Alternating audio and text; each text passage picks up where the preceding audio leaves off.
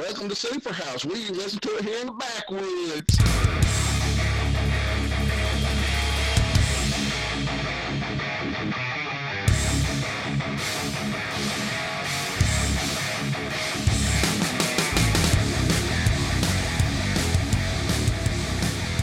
All right, everybody, welcome to episode 44 of the Super House Podcast. I'm Andrew, coming in from Los Angeles. Go ahead and introduce yourself, James.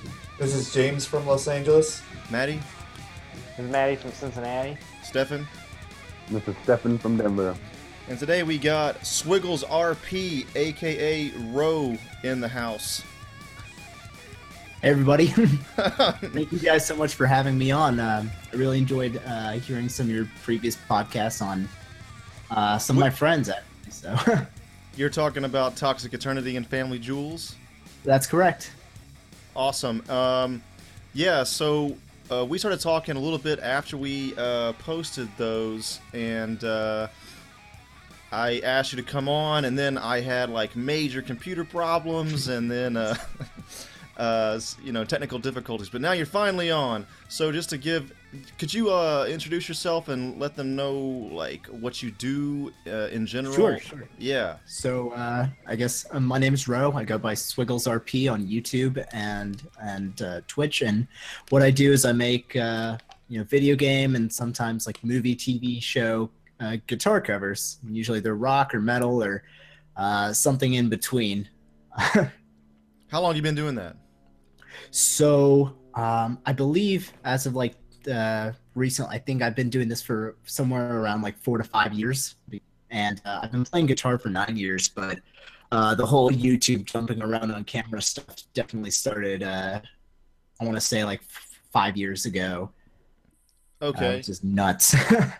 And have you made any inroads as far as like Patreon and all that jazz? That part of it? Yeah.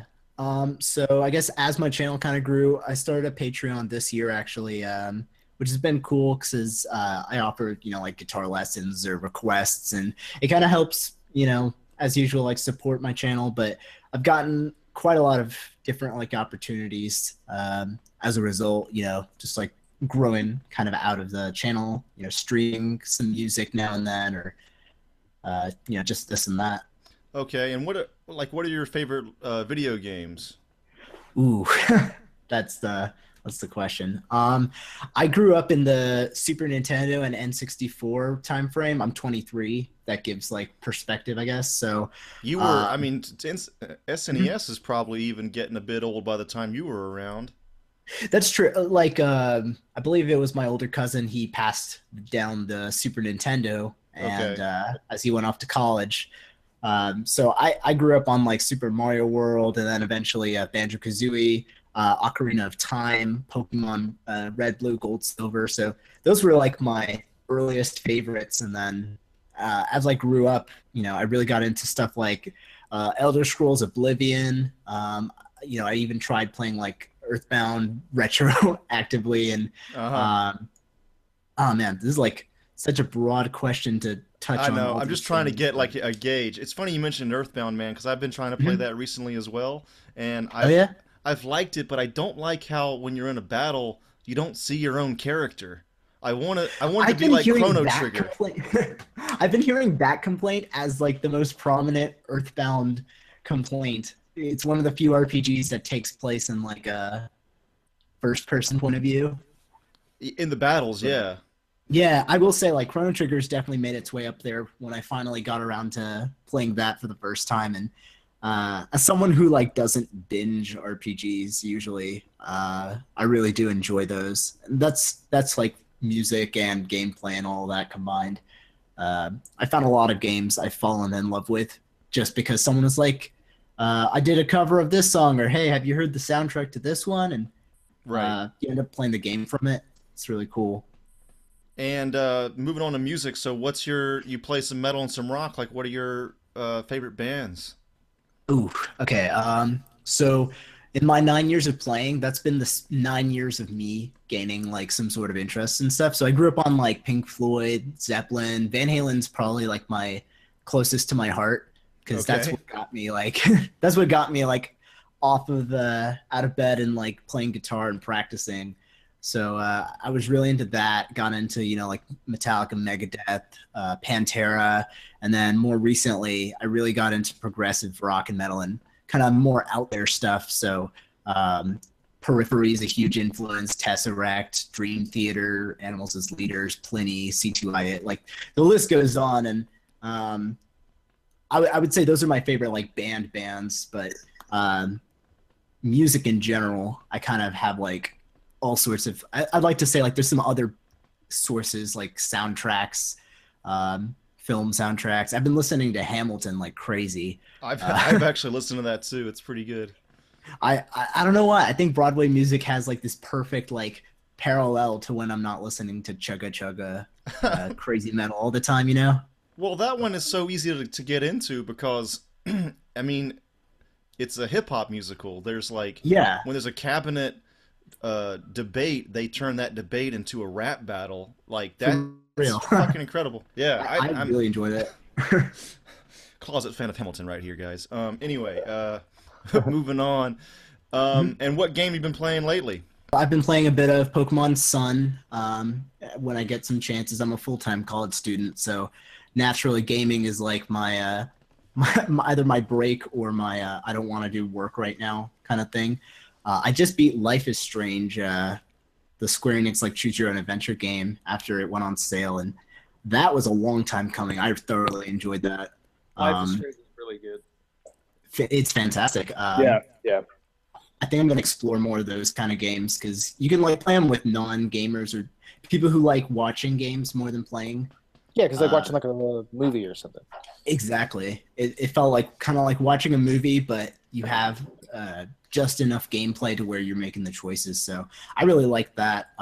Besides that, I think I'll be playing like Rocket League, or I play Overwatch now and then just casually, and I don't know. I just like bounce between games, and whenever someone says there's something interesting, I'll check it out. But it just kind of comes and goes because finding time to game is so tricky for me. And what about the latest music you've been listening to? Other than Hamilton. Right. So like Hamilton was 10 minutes ago. I'm a humongous fan of just like all sorts of VGMers, of course. So I'll be listening to video game cover artists like Toxic Eternity, Family Jewels, Rashadi B, 16 and Mono. The list goes on. Insane the Rain music. I don't know if you guys know him, but he makes jazz, which is a fantastic, not heavy music to listen to. And I'll get a lot of recommendations from all of these guys too. So I like listening to that stuff. Periphery 3 that came out this year. Fantastic progressive metal album. I'll listen to like 90s pop on Pandora when I'm driving around. And just like trying to find really different stuff done by different musicians, I guess. And then a lot of guitar stuff like Steve Vai or this one Australian guitarist, Pliny. He's created some really cool, I want to say like jazz fusion meets modern progressive kind of metal, whatever. It's just like bouncy, happy music, but it's really cool to listen to because it's so like out there but catchy. I'm right. A sucker for catchy music. All right. And I took a look at your top videos on your YouTube. So it looks like you have the Cartoon Network medley is your top one. Yeah, all my top videos. No, all my old videos are the ones that always hit the top. It's whatever's trendy. Yeah, right. So I mean, did you like you're like about 10 years younger than us or so? So like, what was like your favorite thing to cover as far as that video was concerned? Well, as far as Cartoon Network and stuff, I think, oh man, so this was like 2012 or something. Oh yeah. I was just talking to somebody and I was like, you know what I miss? Cartoon Network used to have like some really cool shows, and we're always nostalgizing about old video games, so why not, cartoons? So I just like put it together in like a day, and I think my favorite part's still just like Dexter's Lab is such a metal kind of song. Anything right. With like a creepy sciencey feel. Right. I'm actually, I really want to redo that one. I don't want to tangent, but I did a Nickelodeon one, Yeah. And like Smosh shared it and all this stuff. And you know, you'll ask any musician, they're always like, my old stuff. But that video like was probably the only video of mine to have like blown up so far. But Nickelodeon, Teen Nick, they started airing classic Nicktoons, and they asked to use that video for like whenever at 3 a.m. you'll see like Nicktoons and stuff. They'll have like little bumpers in between them.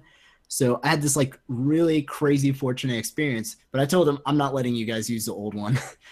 Can I have like a few days to make a new one? So I made a new one with again donut drums back in the oven. Yeah, That's it's awesome. still not. It was pretty great. Thanks. It's just You get paid for that? Games. I frankly get like quite a lot of subscribers and viewage on the new one to where, you know, that was pretty good. Okay, all right. YouTube ads and shit like that. Stuff like that, you know. It pays for guitar strings and you know. Any future opportunities to work with Nick or Cartoon Network?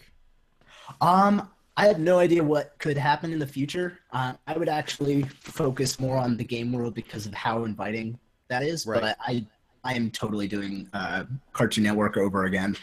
I would just, you know, for sake of 2016ness, and hey, I probably missed a few cartoons there. You know, like when you're doing YouTube and you get all these comments about never make a medley. Big advice. Oh, yeah.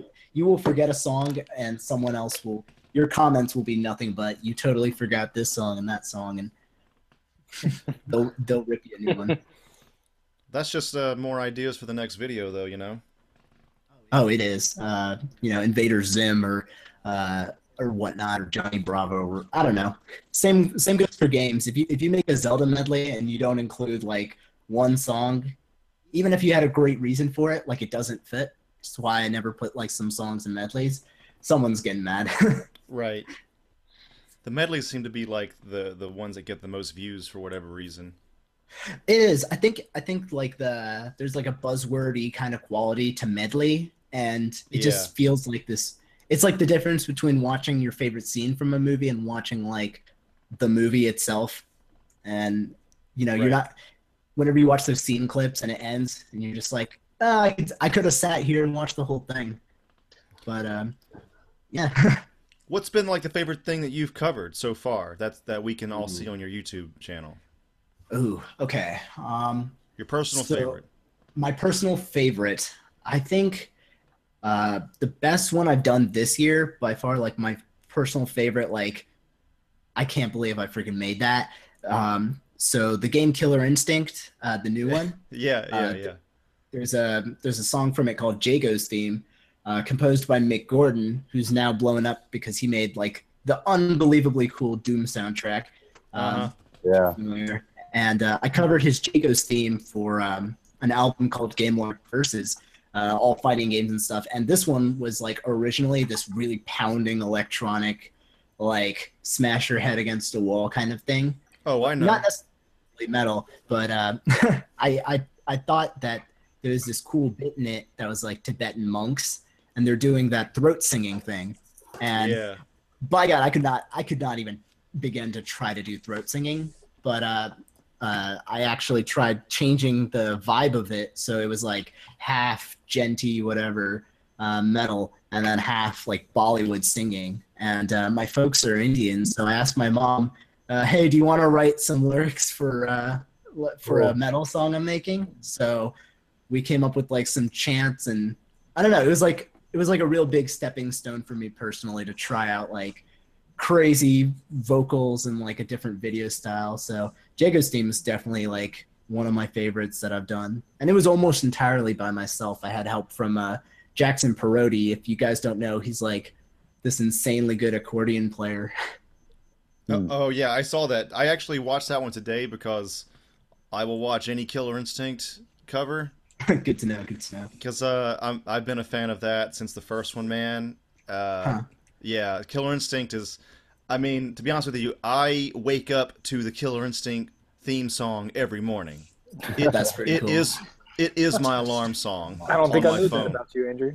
Yes, I'm a huge Killer Instinct fan. So, always been either Jago or Orchid myself.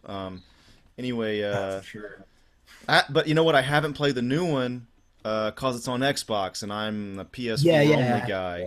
That's the only thing. it's- I've actually considered buying a fucking Xbox just to play that fucking game, man. Sometimes one game, man. Like, Yeah, it's like that. That's the one thing I need, and it's a fucking download, I think, too. You don't. It's not even like a physical release. yeah, which is crazy because you would think like the production of these kind of games, like, I don't know. And those two games were huge too back in the day because there was Killer Instinct 2 came out in the arcade, and then Killer Instinct Gold came out on N64.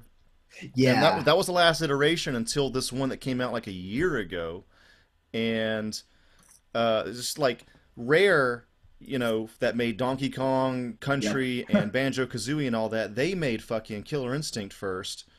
And then Right, on they the had SNES. this like famous thing where they said that like we're not making genre games anymore. So they didn't want to make a fighting game because it fit into a genre too much. And every Killer Instinct fan on the planet was like, "Fuck you." And then they finally came out with Killer Instinct again, but that was like published by Rare, I think, but developed by somebody they some subcontracted. smaller studio. Yeah, Yeah. So anyway, yeah.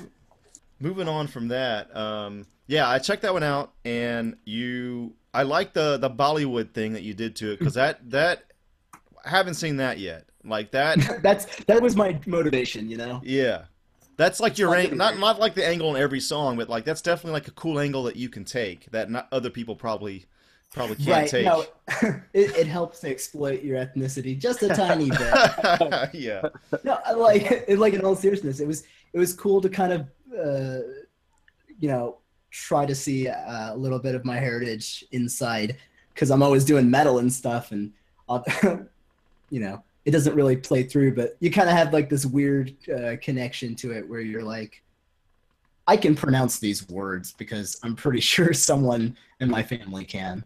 right. Yeah. But Are yeah, are you familiar at all with like the music scene in India? Like, is there a metal It's scene at actually- all?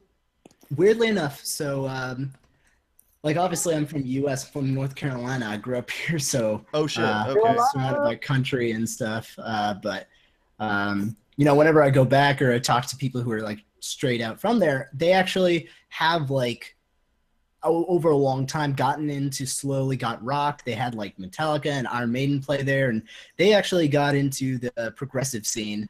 I Okay. think there's a band called Sky Harbor or Cloud something.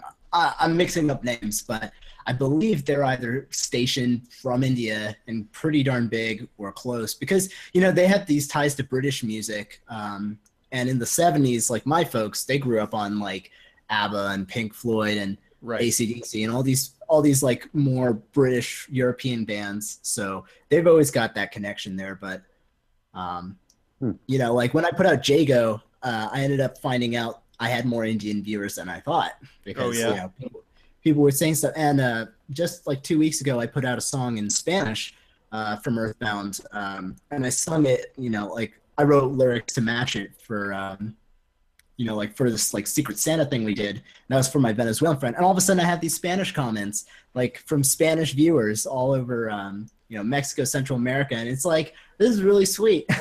I didn't know you know, there was more than just English speakers watching me. You speak So- Spanish as well, then? Yeah, so I mean, like I studied in high school. I took it, but I went AP, and I started meeting like a few people on YouTube who were from Mexico or South America and so on. And I just, you know, kept it up. If someone asked me a question in Spanish on the comments, I could kind of respond, and I'm like so grateful that I paid attention in, Right. in high school Spanish, just to be able to do that. What are you studying in North college Carolina? right now? Oh, go ahead, Joe. I just want to ask, where Oh, North yeah. Carolina are you from? I'm from like the Charlotte area, but I've lived in Raleigh for like university stuff, and but I've also lived a little bit all over growing up, just from like family job assignments and so on. So, but you know, I'm always like looking to move, just somewhere with like a bit, again, music scene. Yeah, I'm from Durham. That's why I was asking. That's right. Oh, okay. Yeah, that's not too far out. Yeah. Like I said, I used to be at NC State area and all. Okay. But yeah, so I'm studying computer science actually. Okay. I started as, like hardware and stuff, and I, like everybody else, I switched majors because I was blowing up circuits, and I was terrible at like electronics and stuff. And computer science was like, I like video games. I like using software. I'm video editing half the time. I like knowing what's going on. And, once I made that switch, I just got a lot more familiar with everything. And you're studying like programming side then? Yeah, programming, software making, and it gets to be some pretty cool stuff now and then. Like making apps and websites or whatever. But yeah, it's a little. I guess I kind of stand out a little bit in the YouTube scene that I haven't like studied music, or like my YouTube isn't quite my end goal career as much as it's like just a really freaking sweet hobby. Right. Yeah. But no, that's cool. Are you part of like because I'm asking because the other two guys were as well. Sure. Are you part of the VG Covers subreddit? Do you take part in that? Oh, I made it. You made that shit? Yeah, wow. Of course. That's fucking awesome. All right. I completely forgot if they mentioned it, I guess, but I think Family Jewels mentioned it, but I think they're both like part of the scene. So okay, yeah. So I guess that'd be kind of good to talk about, I suppose. So a year and a half ago, I met a guy named GameLark who makes who's kind of been like putting together musicians and stuff. And everyone keeps on asking on YouTube, like, where do we chat? Where do we post our stuff or ask for help or collaborate? And a lot of this stuff, this YouTube stuff happens as a result of tons of people meeting each other. So I talked to like GameLark and a lot of people like, just different musicians, Hashel, and just we put together a subreddit, came up with like a few ideas. We do like monthly contests, and we try to post like help guides for people who are like really into video games and music and don't know quite what to do to make the same stuff. And it's a hell of a ton of fun. And that whole community has just grown from like 100 people bumming around to I think we're at 1,000 followers or something, or whatever Redditors using the place. We have like a Discord if people want to chat it up, and it's just like such a cool experience. And that's one of many communities. You've got like the Materia Collective, if you heard of them, and they put out like that's a cool tons name. Of yeah, for real. They do a lot of like collaborative albums. I've been actually more active in the GameLark community. We've put out a fighting game album. We just put out a Final Fantasy one called Mog's Mixtape. And you've got like all sorts of we have like a Sonic one from earlier on, and the Versus one, like I said, for fighting games. So it's just like we pick a theme and come up with some cool stuff, cool songs related to it. And, we cross collaborate a lot. That's how I made, Jago's team. Jackson was in GameLark, and, I also do an album label called Multiplayer, and it's a charity album. I don't think Jack's been on, no, he's been on some. So, and Jules has as well. So we put out albums and give the money to charities, usually Child's Play charity. This year we did Water.org, since Flint, Michigan and all that. So cool. Yeah, there's a lot of fun community stuff, and giving back is just like a really cool way to encourage people to, work hard, don't put off your music, and save some lives. So it's always really fun. That's cool, man. I didn't know you were doing that. That's awesome. Yeah. Thanks. So what's like the oh, go ahead, Joey. I just want to know where we could find it. Oh, sure. So the best place to find the Multiplayer albums would be to go to materiacollective.com. Materia Collective's kind of like our parent, our daddy company. And, that's run by the awesome Sebastian Wolf. He's like helped us with licensing. He founded, Louder, which is a release platform we all use to, sell the music on iTunes. You guys can find all these albums on iTunes, Spotify, Amazon, Google Play, or any of those too. So, and every time you listen on Spotify for free, you're contributing some money to charity. And there's some really dope tunes from a lot of cool people. Thank you. Do you have a favorite YouTuber yourself? Doesn't have to be a video game cover guy or girl. Oh man, yeah, I was gonna say there's a lot of friends that I've made here that are invaluable, but I would actually definitely say I've gotten tremendous guidance from Jules and Jack themselves. Richard E.B. is a fantastic friend. I got to visit Jules and Richard E.B. Over my fall break and hang out with them, make some music, and so those are definitely some of my favorite metal artists. I would give a huge shout out to vocalists and violinists like Terrace Music, Pajama Pants.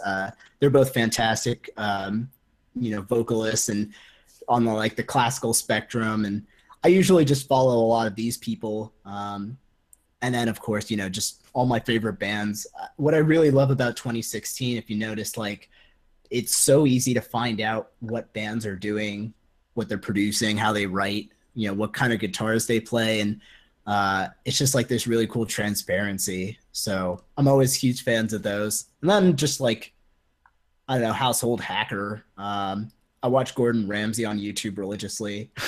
All right. Do you what's the next what's the next video you're gonna drop? So it's winter right now, so I'm mulling over all sorts of Christmas stuff that I'd love to do. But I'm actually about to release a new album called Jiggy Rock. Plug. I'm sorry. Go ahead, do it.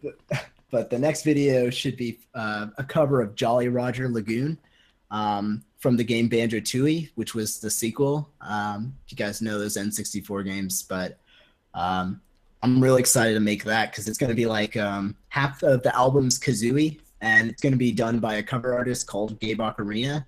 It's fantastic, dude. He's making punk rock kind of stuff, just really hard hitting. And then the second side of the album is going to be all dark and genty, proggy stuff from myself doing Banjo-Tooie. So I'm really excited to do that next video. It's going to be a little piratey, a little water ambienty, and after that, I don't know. Hopefully we'll tackle some winter music. May I make a suggestion? You may. All right. It's not a video game cover, but I've only seen one guy cover this on YouTube, and no offense, but it wasn't so great. But this is before your time too, as well. But there was an '80s cartoon called Dinosaurs. Oh shit! Yeah. Oh shit! And they had a badass '80s metal opening. You're gonna need a fucking power vocalist, dude. But if you did this, I don't know, how if you get a shitload of hits, because it's kind of like a hidden gem of the '80s. Oh, to be fair, fair, I covered a game called Wild Woody. Okay. There's obscure stuff is the coolest stuff, man. Oh, dude, and you would be the only guy with a really good one, just putting it out there. That's actually this weird drive that I like. I'm glad you mentioned that. Look it up, man. Dinosaurs. It's weird too because Michael Uslan produced that, which he's the guy that produced all the Batman movies from the '89 Batman forward. Yeah. He's the guy that's connected Tim Burton with Michael Keaton and all that. He's kind of. I don't know how many other non-Batman things he did, but he did Dinosaurs. So it's kind of an interesting thing. You had me at Batman, but I'll definitely check it out, dude. Because I don't know, even just to hear this kind of stuff is really fun. Heck, I did all sorts of obscure stuff like the Adventures of Tintin and the sky's the limit. I do kind of gravitate towards what might make the most people happy. / what I'll make that won't make me pull my hair out. Yeah, you want views, right? You want views, but you got to stick in your niche at the same time. So right, it's such a conflict because you want to be happy you want to you want to make the song sound good. You want to make it sound like you and like your fans' expectations, I guess. You want to attract new people. You know, at the end of the day, you just have to kind of like, you're gonna be like pissing somebody off and making someone else's day. So exactly. Well, it seems like the main way to like make a name for yourself on the internet is to become laser focused with your niche. Right, and that can be an issue for like people like me, in the sense like I love metal. I'm a metalhead, right? But I also love making like jazz, Broadway, crazy like blues, whatever. If someone asks me like, "Do you want to play with me right now?" Like, I want to be able to be like, "Yeah, you can give me sheet music, or you can tell me it's going to be some crazy '80s like dance beat, and I want to be able to play along with it." So, versatility is the enemy of the niche. Right, exactly. Did anybody else? You guys have any questions for Ro? Yeah, I wanted to ask about like your recordings and like your process, I guess, and more of like I'm trying to record guitar on a PC and stuff, and I have an interface and everything. But what are some like recommended softwares or methods of doing so? Sure, that's an awesome question. I mean, this whole conversation's been like nerding out, and I love it. Welcome to Superhouse. But for real, so I guess to begin with, you know, like over the past 5 years, my like channel and playing has changed to where, you know, I started out with one of those Line 6 boxes, the small interfaces. And, I'm gonna like word these all things carefully, of course, because I don't want to like make anyone feel bad if they own one of these. But I grew out of Line 6 products because they crapped out on me. And the moment someone showed me this program called Guitar Rig by Native Instruments, you know, I just like to go into it. But yeah, if something sounds good, I've heard people make anything sound good. I've heard Joe Satriani play a $60 guitar and make me want to quit. So, but you know, like my process has always been like, you know, listen to songs, play games, whatever, get inspired to like pick out the song. Sometimes I'll like listen to a metal song and I'll be like, this is so Donkey Kong Country, what the hell? And like, I'll just grab my guitar. One of the things I think I do that not necessarily a lot of people do is I like grab my guitar and I like start writing like original riffs and noodling around before I even like plug in. And then once I go, I use a program called Reaper. It's got a free evaluation license that can be indefinite. So it's the bomb. You can just like drop tracks in quickly. I use Superior Drummer as like this drum making program, and I'll just like play around with the song. Usually I'll just come up with ways to where you feel like you're hearing the song, but you know, like I capture the mood. I'll play like some original riffs or whatever. I don't know if it's like a really good process because I'm so on music theory based. Like I know my chords and I can play sheet music fine, but it's just not the way I think. And then I'll just like lay down tracks, and biggest thing as like an advice or idea or whatever is show it to somebody else and tell them, what does this make you feel? Not is this good or bad, but like, does this sound like an adjective, you know, like aggressive or sad or whatever? And I'll just like play around with that. And you know, I used a lot of free plugins from Reaper, but the biggest thing, of course, is just that right now I use Fractal Audio Axe Effects, which is like I guess for those of you listening who don't know what it is, it's kind of like a big guitar amp / interface all put into one. So it's fantastic. I like dreamed of owning one for the last like basically the day I saw it and heard it kind of thing. But it makes recording really easy. You can record like there's like 150 amps to try out, and then you can record it like dry, so that you can just like take your guitar tracks and swap it around, play with it. And I don't know, I just get inspired by like regular metal bands, and I'll try to make that connection, you know. And some game tracks, like especially Super Nintendo and NES tracks, sometimes they sound so metal that definitely intentional, I think. I think so too. I think well, like the original Doom soundtrack was like a bunch of Metallica songs turned into chiptune. Super Metroid is like the king of like metal and sci-fi horror music inside a little chiptune. Yeah, like Red Brinstar and all that shit. It's amazing. Yes. And I mean, Mega Man, dude. Mega Man X series in particular. Mega Man X is literally just like a metal soundtrack that someone somehow put into a chiptune. Cool. Yes, I mean it's like J metal.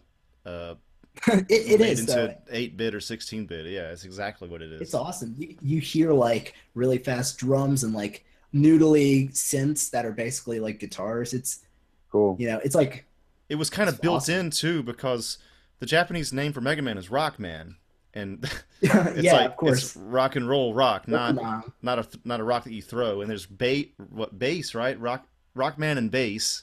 It's like all these musical things. I forget what Proto Man is called, but I think he even has like a in Japanese he might have like a music name. Yeah, a musical name. And there's treble and bass, all of them. And what's Ace Frehley, or there's one of the Mega Man. They might be named after a Kiss. Yeah, they're named after that. And I think there's one like Van Halen members, like what's the villains? There's villains. David Lee Rothman. It's all there. Yeah, I don't know. No, I find that really cool. I mean, like even Final Fantasy VII or 6 or whatever, like half the tunes are pretty much inspired by Emerson, Lake Palmer, and like all these old rock bands, and cool. It's just really dope seeing that bleed over. We were talking about Earthbound earlier too. That is kind of famous for having like 70s, 60s psychedelia. Oh, it has everything. The battle themes are all psychedelic, like you said. And if you've ever heard Pokey Means Business, the final boss, that's a metal song. Right. That's a metal song put in chiptune. I need to get over the way the fighting looks and just play through that game, man, because I like everything else about it. I got an idea. You could print out Ness and Paula and Ku and Jeff. Put it on the stick screen. them on your TV. yeah. I might do that to get through it. In all fairness, like I completely understand. I would love to see my character beating up these guys to a pulp rather than the first person view. It's so worth it too. If you liked things like Chrono Trigger, Pokemon, and like those old style RPGs, but with like that kiddish feel, and plus, dare I say, Undertale. Undertale is just shorter Earthbound, and for me, haven't played that yet, but everybody says it's awesome.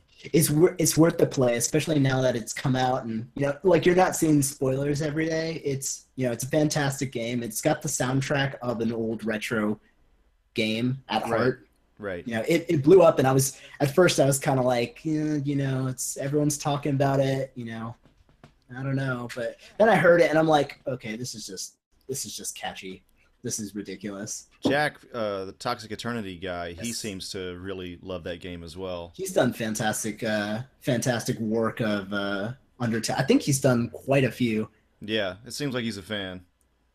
It's hard not to be. I will tell you that, especially in the YouTube world. All right, I'll check it out. I have to. So, anybody else got any other questions? I don't. All right. Good. Well, hey man, can you plug all of your social media and whatnot? With pleasure. So you guys can find me on youtube.com/swiggles1987 because the URLs are screwed up. You can find me on Twitter, SwigglesRP, Facebook, SwigglesRP, Twitch, Swiggles1987. I'm inconsistent as hell. Patreon.com/SwigglesRP. And hopefully you'll find me in a collaborator videos because I get to work with the coolest people in the world. And thank you guys so much for having me. Love nerding out. Yeah, man. Thanks for coming on. It's been fucking awesome. All right. Thanks so much. Yeah, have a wonderful evening. You as too, well. man. Yeah. All right, sweet. Nice. What was next on our little agenda? I'm checking. Oh yeah. So I'm back from Rome, and I met Eric B. Oh, I miss that little baby. Yeah. That was a good time. I had like a 13-hour layover in London on the way back, and it was pretty easy to get to his spot. So hadn't seen him in 10 years, so that was cool.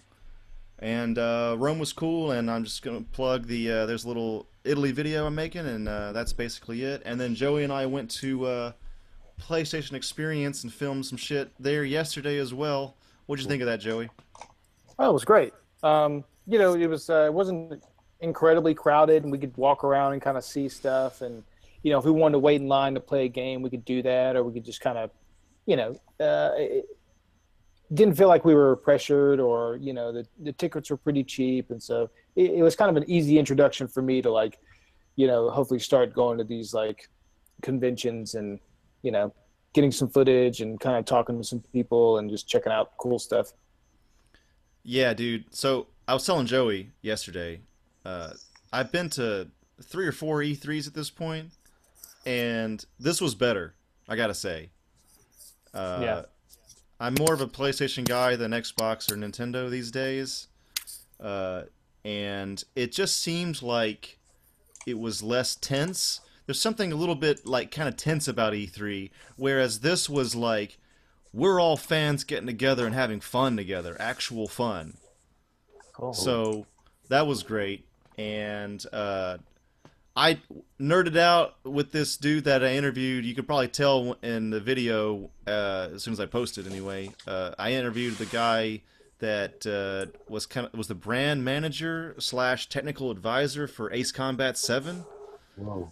And he was talking about he was a Navy pilot, and he said that he says in the video that this is the most realistic fighter pilot game ever for consoles, maybe even for PC. I forget what he said exactly, but and I think we might have broken a story actually, as far as some of the details of this game. I'm not sure, but it seems like he hadn't been asked a question that I asked him, but I'm going to save that for the video, so check out the video to that later on. And yeah.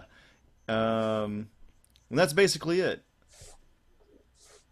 Right. So Cool. yeah. What was moving your on favorite from there- thing what was the favorite thing at PlayStation Experience, Joey? Oh yeah. The Capcom Cup. Oh yeah. That was fucking great. That was I think I knew the Capcom Cup was happening early December, and I kind of got busy and just kind of forgot about it because I knew I wanted to stream it and watch it at home.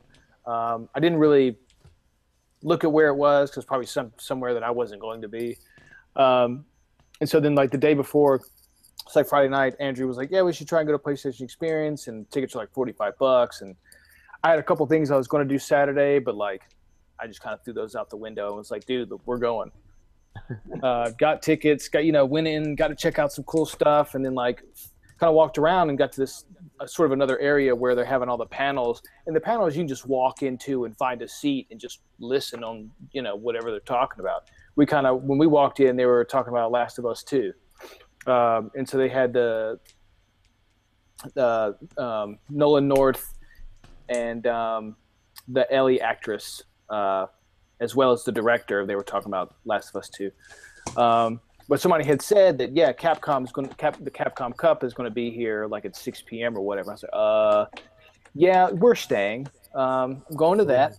And again, it's another thing. It was free. You just go find a seat and just watch the finals. It was awesome. That's cool.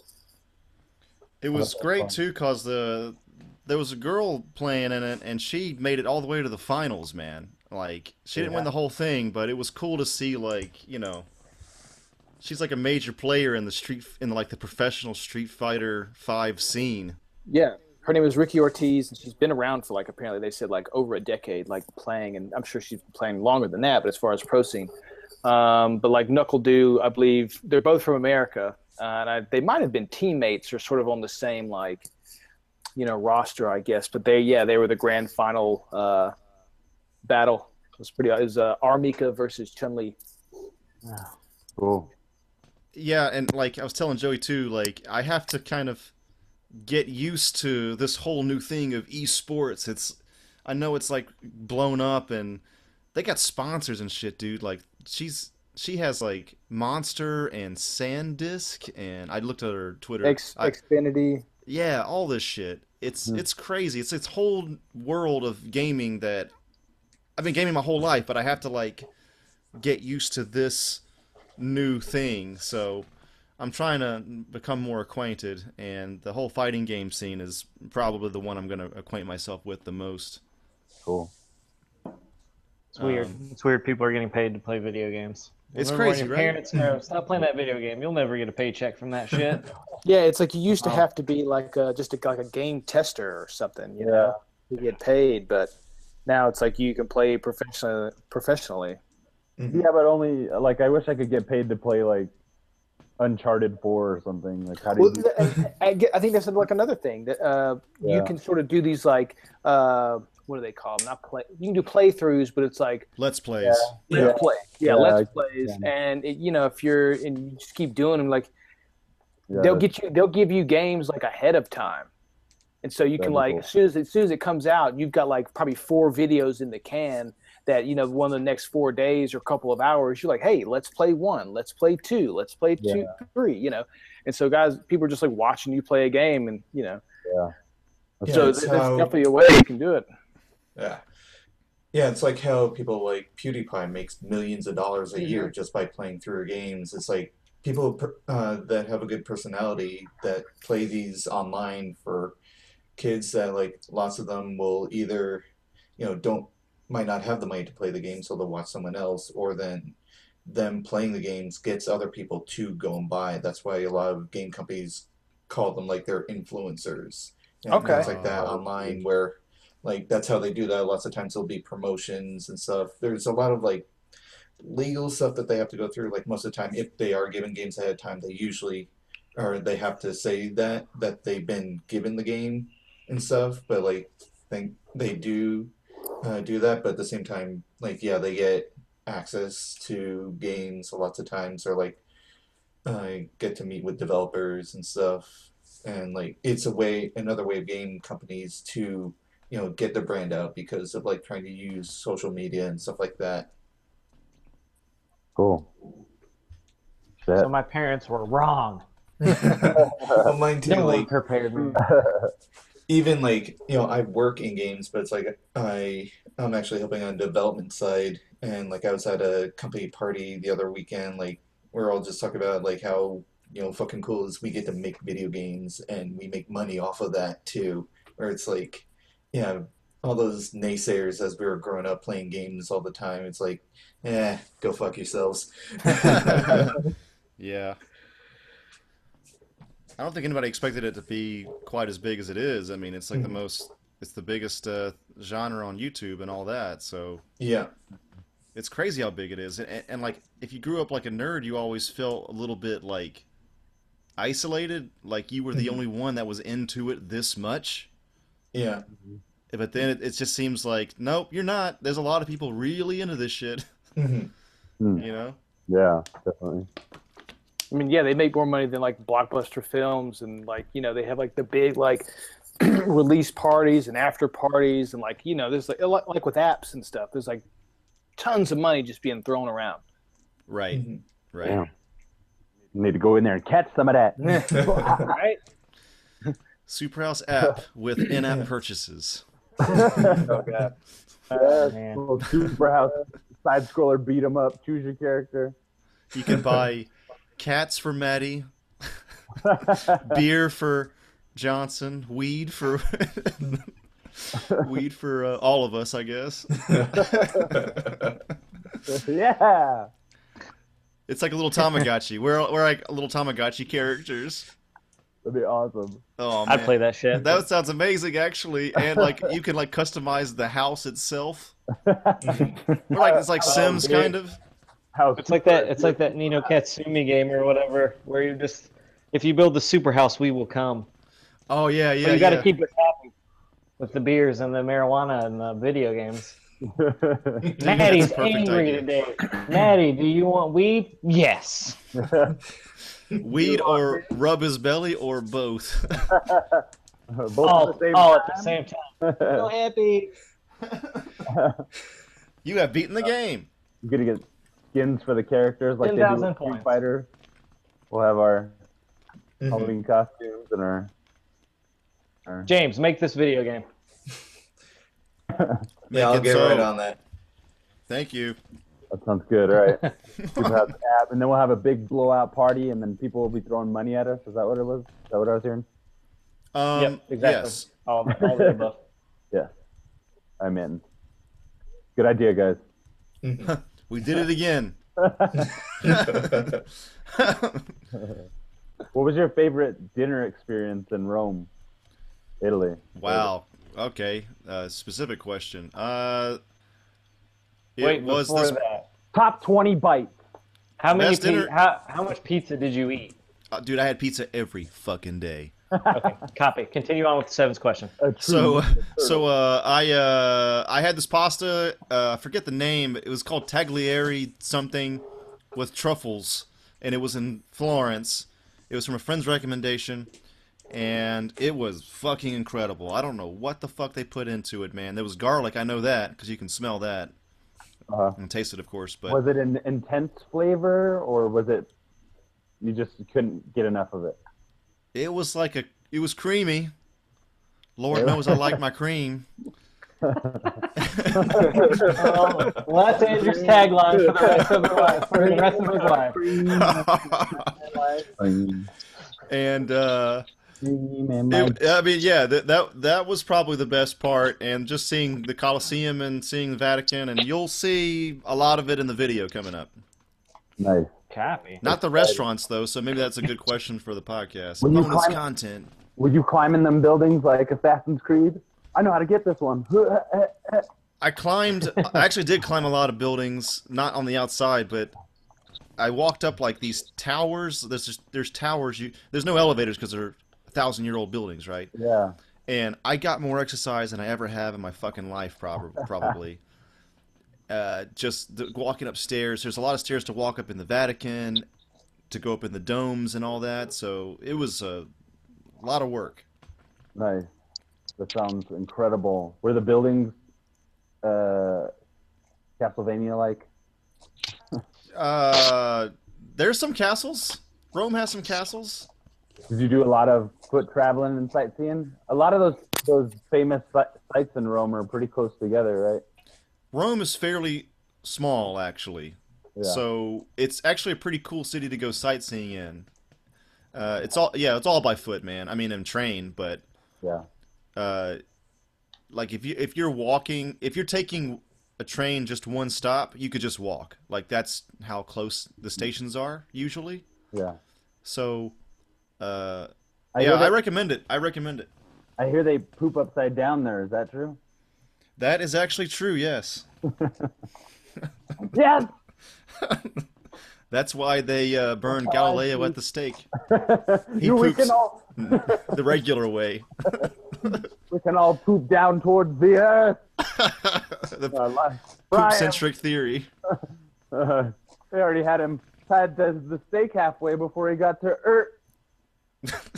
Yeah. Jesus. I remember when I was 13, I went to Rome. Like I had to use the bathroom real bad, and I like opened the door, and it was just like a little open room, tiled room with a hole in the floor. I was like, nah, I'm good.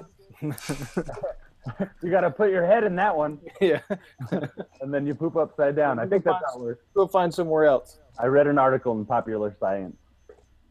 Oh my god. I've heard these stories of people going to Rome that they didn't like Italian food made in Italy. They liked the American version. Uh-huh. And I think that's nuts. I was wondering if I was going to be like that, but no. Like if you go to an actual Italian spot, there's places made for tourists, and Johnson's talked about this before. Those places are garbage. But you go to a place that doesn't have any English on the menu, you're probably going to have a good time. Whoa, it's like food roulette, dinner. Just point at something. Well, the thing is, like, you've been to Italian restaurants before. You know some.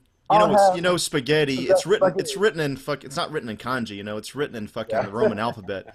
So you can sort of kind of get by.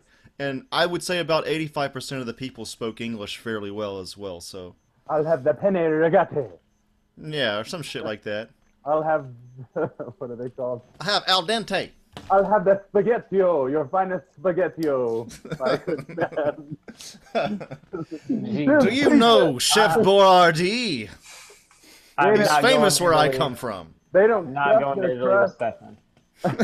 They don't stuff their pizza crust in Italy, man. They don't got that deep dish, boy. What the hell is that all about? Sounds great. I'll never travel. I'm gonna die in my room. Oh. All right. Just kidding. I don't know. Who knows? At least you'll die with those who love you. My dog. Yeah. Yeah, I'm not dying in Stefan's room. That sounds weird. Where did she go? Oh my god. She knew. She knew. You're gonna find me. It's just gonna be Pornhub on my computer, and I'm just gonna be a skeleton with like webs coming off of him. We'll be like, he died happy at least. Yeah. Probably. My dick bone will just be dust. Your dick bone? For sake of the illustration. Your boner? Yeah. It'll just be dust in my hand. Rigor mortis of the dick? The only man to ever beat himself to death. Something tells me you wouldn't be the first. What are we even talking about? Anyway, we got Matthew Herring here. Hello. Hey, you here? Hey, what's going on, guys? How's it going? Chilling. Pretty good. So, What you guys been up to? well, we're just about to get to the topic that you suggested on the Superhouse Facebook page, and I was wondering if you would introduce that topic to us and the listener. Well, I was thinking it would be great to have a conversation about our top 5 holiday movies, since it is the Christmas season. Great topic. Good topic. And I was wondering if you would start us off with that, dude. Sure. I'm going to go 5 to 1. So my number 5 pick is Gremlins. It's a classic. I Good choice. Good grew choice. up with this movie. And, just Mogwai, man, that's my dude. I love that. And they had the perfect, set of rules that you can't break. And, of course, every single one of them gets broken in short order, which kind of like my family on Christmas anyway. And to see something as cute as Mogwai go to something as evil as Spike, and then have to fight each other, dude. I mean, Mogwai putting on the Rambo bandana and driving a Barbie car to fight Spike and the other gremlins in the mall is just kind of sums up Christmas in the 80s, and I just love it. My number 5 pick. Nice. So we're gonna do like everybody do their 5. Oh wait, no, I don't think I don't know if we're all like I don't know if we're all as planned as you are. What are you talking about? This is 5 minutes ago. Shit. That's cool. Just in no particular order. All right. Well, anybody else want to go? Let's go with at least your favorite Christmas movie or your top Christmas movies. Well, I would Anybody? say, Go ahead. I would say just go and finish your list, Matt. Okay, yeah, that sounds good. All right. So my number 4 is. No, go ahead. What? Oh, I said it because I'm still thinking on mine. You're still thinking on yours? So I'm thinking my number 4 was National Lampoon's Christmas Vacation. Yes, Yeah. yes. Shitter's full. Oh yeah. Oh, yeah. Bringing it back around. I mean, Bringing it back around to the shitters. Yeah. Yeah, it's a great film and a classic. I absolutely love it. Let's see, number 3, I'm thinking of Silent Night, Deadly Night, just because I love classic slasher film. Nice. And that's right up there. Let's see. Number 2 is Die Hard 2. I Okay. love Die Hard 2, but not as much as my number 1 movie, which is Die Hard, Yeah. which is the perfect Christmas movie, if you ask me. Yep. Explosions. It's got a Christmas Wrap. It has Alan Rickman falling off of Nakatomi Plaza. It's just perfect, and Bruce Willis, cussing at every opportunity. So I love it. So that's my list. That's my top 5. Awesome. Who All right. you wanted to go? Go ahead. I'll go. All right. Die Hard is. These aren't in particular order. I'll just go from what I wrote down first. Die Hard. Same reasons Matt likes it. I mean, it's just a brilliant film. Then we're gonna move on to Gremlins. I mean, Matt has summed up everything. I think he already said all the best Christmas movies, but I think I have a few on here that are different from his.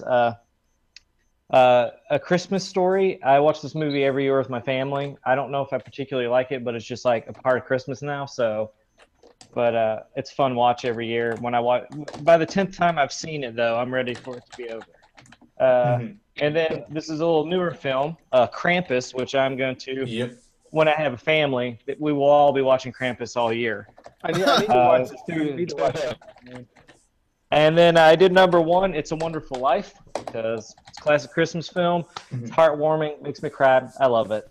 I need to watch It's a Wonderful Life. I haven't seen that movie. I haven't either. I've seen like Really? I've seen like bits and pieces when like I'm over at like a family's house, but I'm always talking and eating and like I'm never watching it. I've never like actually sat down and watched it from like beginning to end. Every year at either the Egyptian Theater or the Arrow in Santa Monica, they do screenings of It's a Wonderful Life. I went last year. Okay. Nice. Yeah.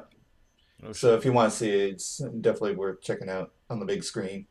I'll definitely check that out. Maybe not this year since I'm going home, but at some point, yeah. It's a really good film, and that's a really cool thing about It's a Wonderful Life. It's one of those movies that absolutely flopped at the box office and didn't get a following until I think TBS or somebody bought the rights to play it every single year, and people just kind of got absorbed into the culture, and now it's a classic. Like Good for them. 20, 30 years. So that's a really neat movie. And the other fun thing about it is everybody remembers the last 20 minutes of the film, not the 2 hours leading up to the part that's iconic. Yeah. Yeah, I've never seen it. I got to check that out. I'm terrible with my classic movies. Yeah. James, you got one?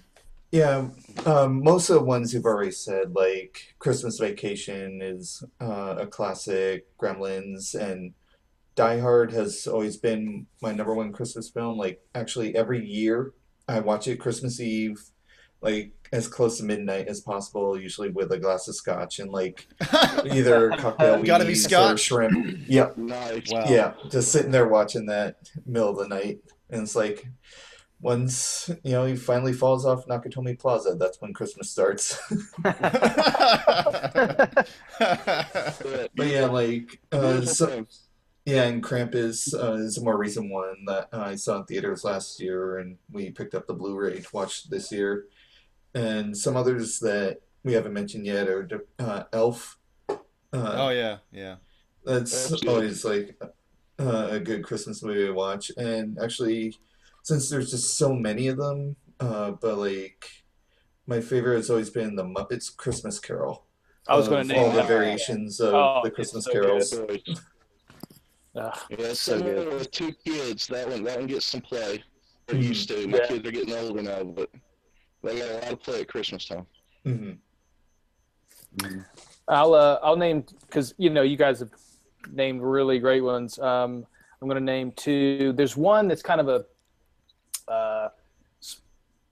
it's like a dark comedy, black comedy. It's called The Ice Harvest.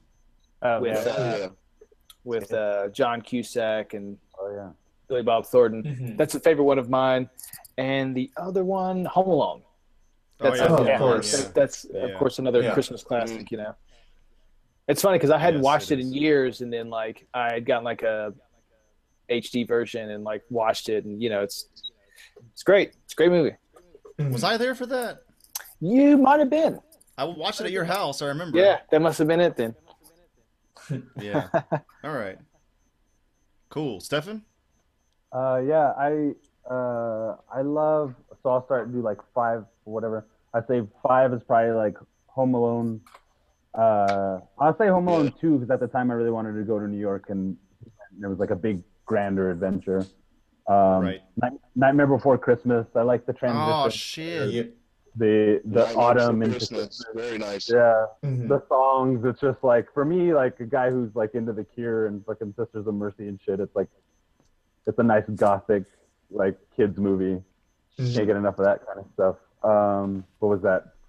4-3. I'll say Scrooge to the Bill Murray.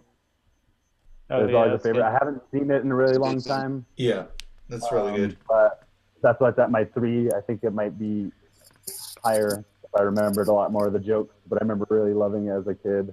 What was my number 2? I just had it in front of me.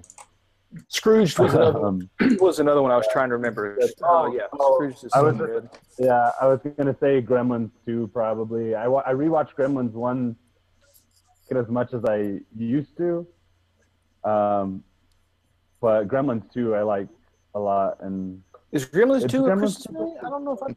maybe not, Yeah. maybe not, I maybe know not. the first one is. I don't know if the second one takes place during Yeah, Christmas. I think I might be wrong, so I'll swap in. I love Christmas Story.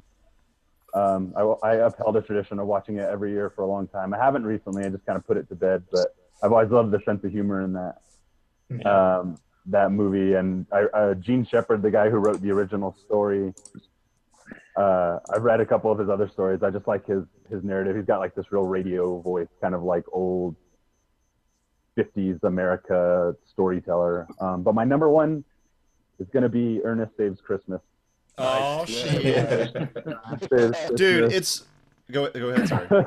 It's just one of my favorite movies. I haven't actually, now that you brought this list up, I haven't watched a lot of Christmas movies years previous. I usually kind of like let it pass me by, but I think I might revisit some of these now that we're talking about them. I miss old Ernest P. Me World. too. Oh, yeah. Jim Varney, Yeah. man. He's an angel in heaven now, Joey. I love Ernest Scared Stupid. And there's plenty of there's tons of others. On that note, though, I got to bounce. I'm going to go meet a friend for dinner. Krampus was all right. Don't start a fight before you leave. No, I mean that, like it was good. And, like, I didn't like you, Stefan. I wasn't meaning to insult it. I was meaning to be like, in retrospect, actually, after other viewings, it's pretty good. There's, you know what movie I like that nobody likes is that Adam Sandler 8 Crazy Nights. I haven't seen that one. It's dumb, but it's animated and it's kind of adult. It's fun and it's stupid, but it's got some funny characters. If you're It's pretty good. That would almost made my list. yeah, nice. I can't watch Adam Sandler. I haven't been able to watch him since Waterboy, man. I wrote him off, dude. Yeah, it's tough. It's rough. But I got to bounce. It was good talking to you guys. I'll catch y'all on the flips. Catch him on the flip flop. On the flip flop, my glip glop. Bye. Later. See ya. Later. I pretty much agree with what you guys said. I think Die Hard and Gremlins are pretty much they're way up there. That Ernest pick was incredible. But just to add something different, I watched this movie I think 2 Christmases ago. Documentary. It's called I Am Santa Claus. Mick Foley, the wrestler, came on Daily Show and promoted it, and I was like, "This seems incredible." It's about guys that prepare to be Santa Claus basically all year long. It's these guys that go. It's kind of like they're kind of freaks about Santa. It's real crazy.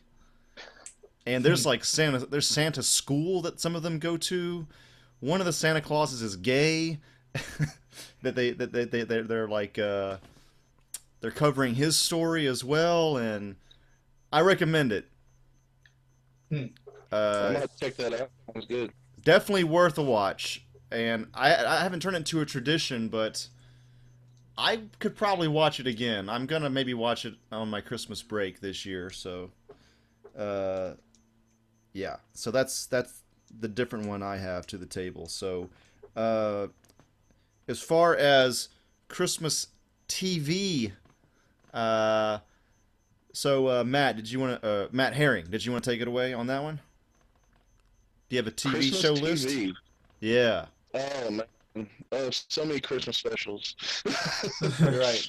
Star Wars I don't Christmas have as special. much for TV, but yeah, like the like with the Muppets Christmas specials they used to do on their old TV show. Man, I used to watch those every year. And then the Peanuts Christmas special they show ad nauseum. That one once is, a year. yeah. Of course, Rudolph the Red-Nosed Reindeer, they show that 20 times a year. Yep. And I still like that one, even though I'd love to see them update some of those old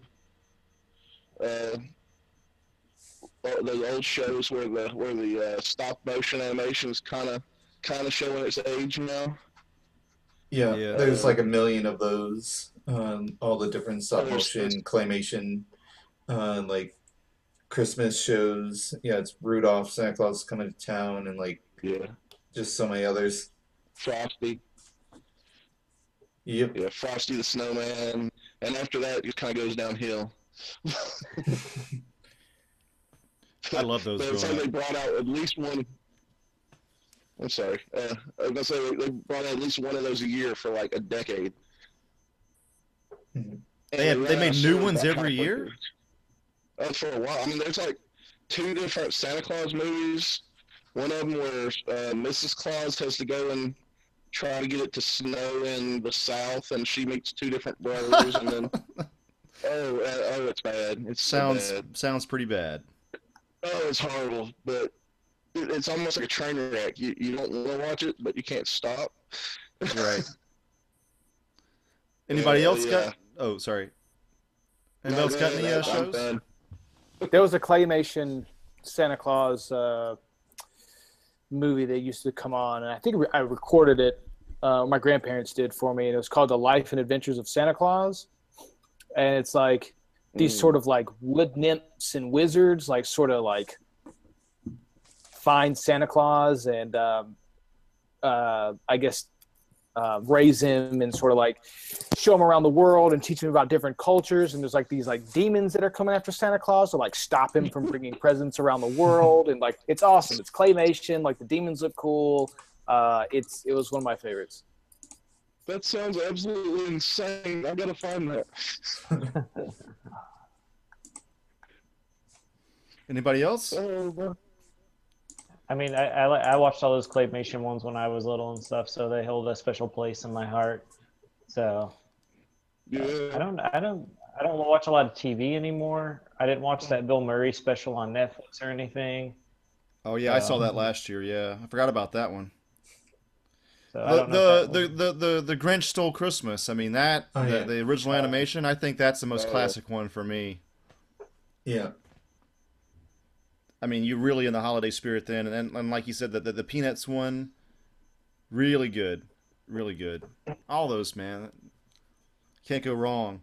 This is kind of maybe a difficult one, but any like games you want to visit every Christmas break when you're home for the holidays? Is there anything that you revisit every year? Is there any kind of Christmassy game that you're into? I don't know. That might be hard to answer, but just throwing it out there.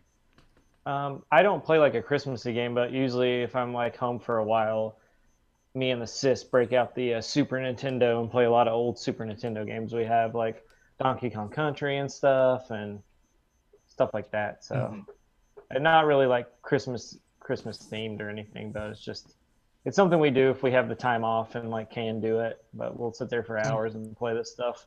I do the same thing, man. I that's when I got into Metroid, was over a Christmas break one year. I just started playing that, and I was like, oh, this is amazing. So I'm going to be doing that again this year with some new game. I don't know what yet, but it'll be a retro game.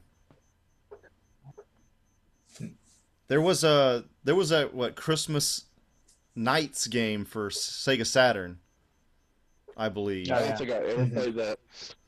Those games are pretty good, man. It sucks how the Saturn like never had much of a go in America. It was pretty huge in Japan, but Yeah, they had some good stuff, man. The Panzer Dragoon series as well was really good, but that's a tangent. Anyway, Knight's Christmas game was pretty good, and it sucks that it's hard to emulate Saturn. It's damn near impossible. So, definitely recommend that if you have a chance. So, moving on from this topic into the next one, it's kind of a related one. Do you have what are you guys' like, other than getting a tree or whatever, the normal bullshit, do you have any particular family traditions at Christmas time for you? Anybody? Yeah, I don't really, I mean, I if I go home, it's usually just we watch a Christmas Story and just hang out and just sitting around the fire with family watching that movie like fucking a million times. So Right. just talking, catching up and stuff. Yeah, just because like my family's changed so much over the years. Like, like my parents aren't together. They have other families, and they have those family. My like stepbrothers and sisters have kids and stuff. So like I'm just kind of there watching these kids like do Christmas. So, and they Right. have like their own traditions, but it's not really like mine because I'm like barely there, like in Kentucky for most of the year. So I don't really have any because plus like most of us here don't have families yet. So it's like hard to have but yeah, I think the older you get, you kind of lose some of that stuff with your family. I mean, Yeah. for my family anyway, since it's changed so much, but I'm sure some of that stuff continues with some of you guys. Yeah, I'm like you, Maddie. It's like we got a big family, and if I go home, or let's say before I left, like do a bunch of stuff Christmas Eve, see a bunch of family, and then Christmas morning do like the main family, and then go back out and see more of the extended family at lunch or something. As I got a little older, I started like we'd see like the Christmas Day movie, whatever it was, and kind of do that. I think since I've been in LA, if I'm not going home and it's Christmas Day, we're going to go, we'll open presents and stuff, and then we'll go see a movie or three, 3 movies with your whole family? No, well, if I'm here in LA. Oh, It's okay, like yeah. Kim and like if her mom comes to visit us on Christmas Day or something. I guess that's the thing. Like usually if I'm at home, my dad is like, all right, what are we going to go see? There's usually like a Christmas movie that he like wants to see or something. Mm-hmm. Or not even a Christmas movie. It might just be like a cool action movie. Like I'm sure when I go home, it'll be Star Wars. It'll be like, let's. That's what I'm trying to make a tradition in my family. Like now that they're coming out every Christmas season. I mean, I'm going to be seeing it on the like opening day, but like I did with Force Awakens last year, I'm going to see if I can get everybody together, and I'll see it for the second time, and everybody else see it for the first time. But that's what I'm trying to do, and also to see Silence this year, the Scorsese movie. I'm seeing that on Tuesday. Oh shit! Is that coming out in LA earlier? I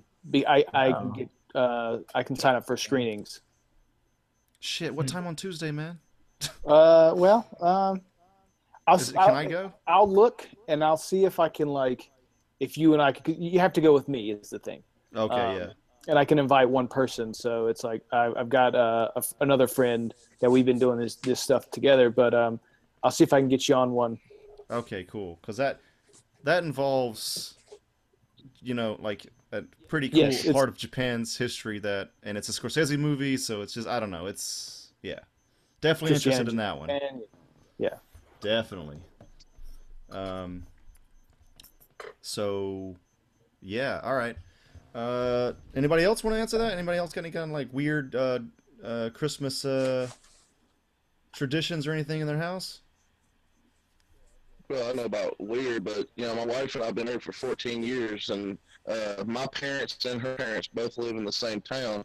So we usually spend either a Christmas Eve or Christmas morning with my parents, and have either a dinner, if it's Christmas Eve, or brunch if it's Christmas morning, and then spend the afternoon with her parents, and her brother and his wife come over, and we play a lot of board games and stuff. If the TV's on, it's usually on football, because both sides of the family are really big football fanatics.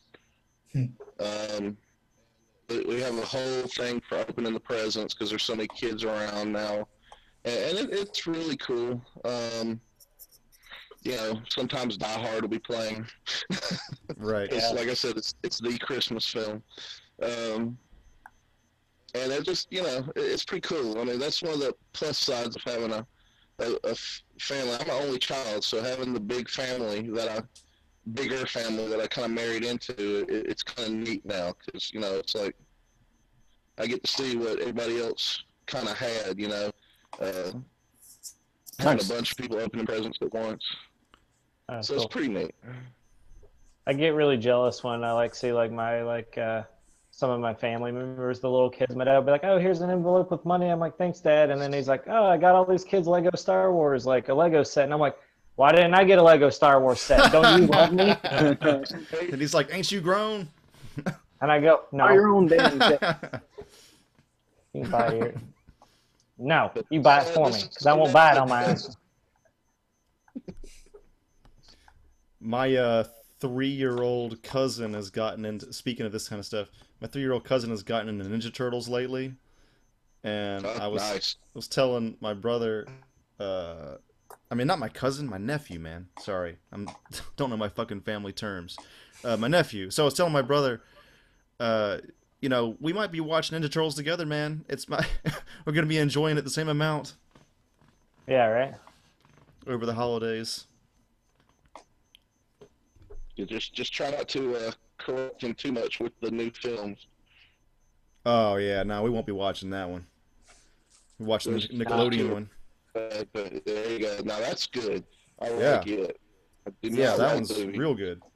I think that's the one that he watches, too, already. I gotta talk to my brother. Yeah. Because it's the only thing it's out. I've been really disappointed because I can get either of my kids to enjoy Ninja Turtles. You're like, this is I feel like a failure as a father. What do they like most? Is, you know, like, are they into the kind of like nerdy stuff as well, or? Well, they're into Minecraft. Like my oldest one especially is into Minecraft. Watches a lot of YouTube videos and stuff, and I try to filter it, but God only knows what he's getting into. Check out that history, man. I know, right? I try to scroll through it and make sure he's staying on the Let's Play videos and stuff, you know, and not wandering off into dark corners of YouTube. Is it hard for him to watch like a full episode of something? Because what I've heard before is that kids these days, they it's like they're so used to watching like quick YouTube videos that it's hard to even watch a full episode of a show now. Yeah, they'll get. Do you find that's the case with your kids? It can't. Like my youngest, he'll watch this stuff on like Amazon Prime because they both have Kindles. We wouldn't buy them iPads, but we did buy them Kindle Fires. And and because there's a lot more kids content on Amazon Prime than there is on some of these other streaming channels and stuff. Yeah. And so he'll watch some of the stuff that's on. A lot of Amazon original kid shows are really good. So he'll sit down and watch that. Minute show and be fine. But if I try to sit him down for a movie, he's up and wandering around in like 15 minutes. Right. So I haven't really been able to get him into movies too much. My oldest will watch. He loves Top Gear, and he likes to sneak play Forza Horizon 2 on my Xbox when I'm not in here on it. So he's getting into cars, which I'm kind of proud of because I love cars. I'm a car guy. Oh yeah, okay. But other than that, man, it's mostly. No, you get out of here, child. All right. Whoa! What's happening? Uh-oh. Sorry about that. Oh no! That's called production value, boys. Yeah, we just had a scene happen in the background. Yeah. My love, you looking tearing ass in here. Did I hear about Top Gear and Forza? He's been listening at the door waiting for his opportunity. Oh man, that's my life now. This is my life. This is my life. Cool. So moving on from this, just wanted to plug real quick. We're gonna have a best of 2016 episode in a week or two. Still going Better to wait for that Rogue One to drop. Yeah, we want to wait till this year's pretty much out of the way. So we're gonna wait a little bit longer, but just gonna plug that real quick. And now we're moving on to, I guess, we're moving on to the trailer segment, everybody. We made it. So, I think the big one this week was Guardians of the Galaxy Volume 2. What'd you guys think? Trash. Really? Kidding. No. Are you Stefan Part 2, man? I wish Stefan stayed on for this segment, by the way. I liked it. I just wasn't necessarily like, I didn't think it was as good as the first one. Okay. There were things I liked in it, of course. I mean, I'm going to see this movie, but I'm just waiting for the next part. I really don't know what's happening in the movie, like, besides that, like, Baby Groot's there, and there's going to be explosions and big monsters being fought, which I'm totally down for. I just was like, oh, wow, I don't, like, know who the villain is. I don't really know what's going on, where they're at after the events of the first one. And I know there's going to be more trailers, but I thought it was okay. I mean, I'm going to see it. I like the first one a lot. So those are just my thoughts after seeing it. James, you've been quiet.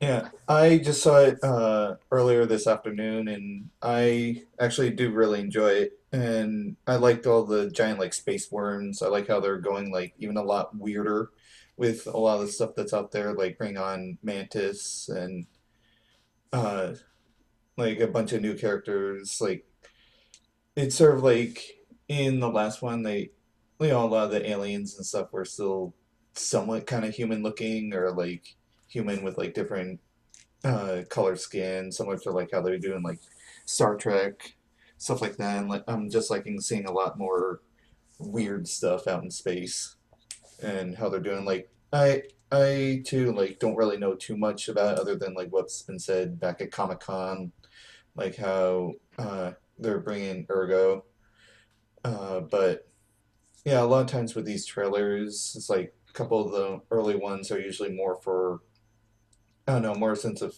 feeling what you're supposed to get out of the film rather than straight up story. So yeah, I'm sure we'll see more in like later trailers of the actual plot. But I even really think the last, like for Guardians 1, any of their trailers exactly had the plot there. But overall, I still like what they're doing with it, and Drax is still hilarious. Yeah. Yeah, he was funny. I thought it was great. The main thing is I was just glad to hear another song, man. I was getting tired of that fucking song. I know they want to have like brand recognition and have that song in there like, okay, this is the Guardian song, you know, Ooga Chaka, like let's play it. But I'm so glad that they played that song. It was a good song. It fit. It didn't seem like, I don't know, it's just no, other than Star Wars, no one's really hitting like this, like the really fun sci-fi thing anymore. We've had, That's pretty dope. yeah, but that doesn't look even quite as fun as this one, though. To me, that one, it seems like it'll be good. I will definitely be seeing that movie. I like Luc Besson a lot. Fifth Element, one of my favorite sci-fi movies of all time.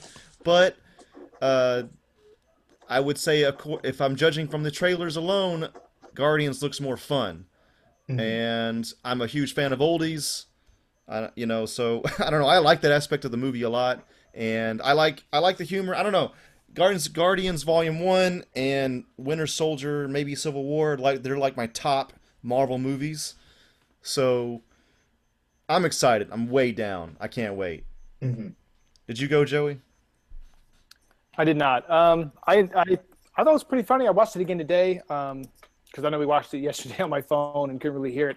I'm excited to see more of it. I liked it, like, Drax is like jumping into that like crazy looking monster, and the thing is, like, the monster's just kind of funny looking. It looks like something that would be in like a cartoon or something. He's got like sort of wobbly tentacles and a circle mouth with teeth, and like you see that quick scene where he's like, I guess, trying to like stab his way out of something. Yeah. Inside the beast. But yeah, it looks like it's going to be good and just as like kind of funny and crazy as the original. Or the first Exactly. one, I should say. Mm-hmm. Herring, what'd you think? I was really impressed with it. I love the fact the humor is still there. Uh, the interactions between Rocket Raccoon and Baby Groot were some of the funniest stuff I've seen in a trailer since probably the original Guardians of the Galaxy trailers. I'm glad they're keeping. It looks like it's going to be pretty self-contained, but I have a feeling that there's going to be a lot of setup for Infinity War in the actual film. So that's the only thing that kind of has me on edge about the movie, is because it's going to be a galactic threat, and that and Thor Ragnarok are the only two movies coming out next year that'll kind of set that up. So I'm really worried about it, whether or not it's going to be a self-contained film. That's what I liked so much about the first Guardians of the Galaxy, was that it was pretty much a self-contained story. There was very little interaction, outside of their universe. But I'm cautiously optimistic. I love the first one. It's one of my favorite Marvel films. It's actually one of my favorite sci-fi films of 2014 altogether. So Definitely. Mm-hmm. So I'm excited. I love the trailer. I like the fact they didn't give too much away. The Mantis scene was hilarious. Yeah, I'm down. I'm completely down. Baby Groot. Mm-hmm. What can you say? Baby Groot. Like he's like a core member, but completely different this time around. That's an interesting aspect, I think. Wearing a little Star-Lord jacket as well. Mm-hmm. Yeah, that's really cool. Stefan's the only guy here on the podcast that seems to be kind of like against Guardians of the Galaxy, and I'm not really sure why, and he needs to come on the next episode and explain himself.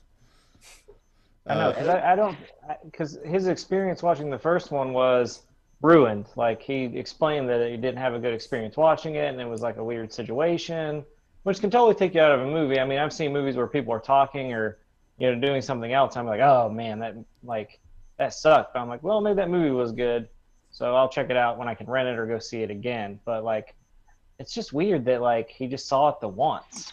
Like, I've watched that movie literally like 6 or 7 times. Yeah, exactly. Like, this is a top tier. This isn't Thor 2. This is a top tier Marvel movie. I like Thor 2. Calm down. I liked it too, but I don't know. We could talk. We could get in that later. But yeah, I mean, it's a pretty highly regarded one. It's just strange. I think it's strange, especially since he likes Star Wars. Maybe he thinks that it's like it's getting in the way of his Star Wars love in some way, or it's fronting on his steez. I don't know. Well, I mean, come on. It's not like we've had Star Wars movies till recently, like good ones. Right. So I don't know. I'm always, like, I love anything that looks sci-fi and like, I don't know. I think it looks good. So I'll see it. I just want to know more of what's going on, like where everyone's at and stuff like that. And I'm the guy, like, and we're a little different because we do watch a lot of movies, and like some of that stuff that's made for like just to get reactions from people, be like, oh, get excited about this. I'm like, okay, I'm already excited. I was ready after the first movie ended. Right. So it's like, I want to know what's going on. I want to know what the characters are going through and all that stuff. So I'm sure I'll probably be like, oh god, trailer 2 is so good. Oh, you want more specifics? Yeah, I don't know what's going on. I didn't go to Comic-Con. I try not to read up tons of shit on like movies a lot of the time, unless I'm like a super fan of it. Like, so Star Wars, Rogue One, I know a little bit about what's going on with that. Like, when Predator comes out next year, I'll definitely know everything that's going on in that film. But it's like just films like this, I'm just trying not to watch a lot of stuff or read a lot of stuff. I'm just like, I just want to see what happens. Like, just watch official trailers, not. Well, yeah. I think that they're going to delve more into. It's probably even going to center around his dad. Yeah, because that was kind of like the big cliffhanger, or whatever, in the last one. And of course, Chris Pratt, he's the main character of the movie. He's part of the movie. He's never going to say anything bad about the movie. But he did tweet or say something in an interview saying that when he read the script, it made him cry. So I think we're in for some like really emotional scenes, and it's like when you watch the original Guardians of the Galaxy, it pretty much like it tries to not be that serious most of the time. Every time they're about to have a moment, they kind of undercut it with humor real quick, except for a couple scenes like the opening scene with the mother dying and all the scenes with his mother that revolve around his mother, the two main ones, I guess. Yeah. Those aren't undercut, and I think that was a really good choice. Uh, just to like you get the like one shot of like him crying and all that, and it's in a movie that's like full of like crazy aliens and space adventure and humor that's kind of undercutting everything, all the other parts of it. It grounds itself in those scenes. So I personally hope that this one will have that kind of pacing again, and I'm pretty sure it will. James Gunn seems so capable, you know. Yeah. No. Who would have thought that the guy who did Tromeo and Juliet could make a good Marvel space sci-fi movie? He's from fucking the Trauma Camp, man. Right? Fucking Yeah, I know. Killer Tomatoes and shit. He's fucking doing the biggest movies of the year. Yeah, I know. And he's got a horror movie coming out. Yeah, the Okay. Belko experiment. I will see it. Yeah. Yeah. Have you And seen also- the trailer? Yeah, I saw the Red Band one earlier. Yeah, I watched Super- it. I don't It know. looks like a bit of battle royale in like an office setting. Yeah, it does. Yeah. That excites me. That's my first time hearing of that right now.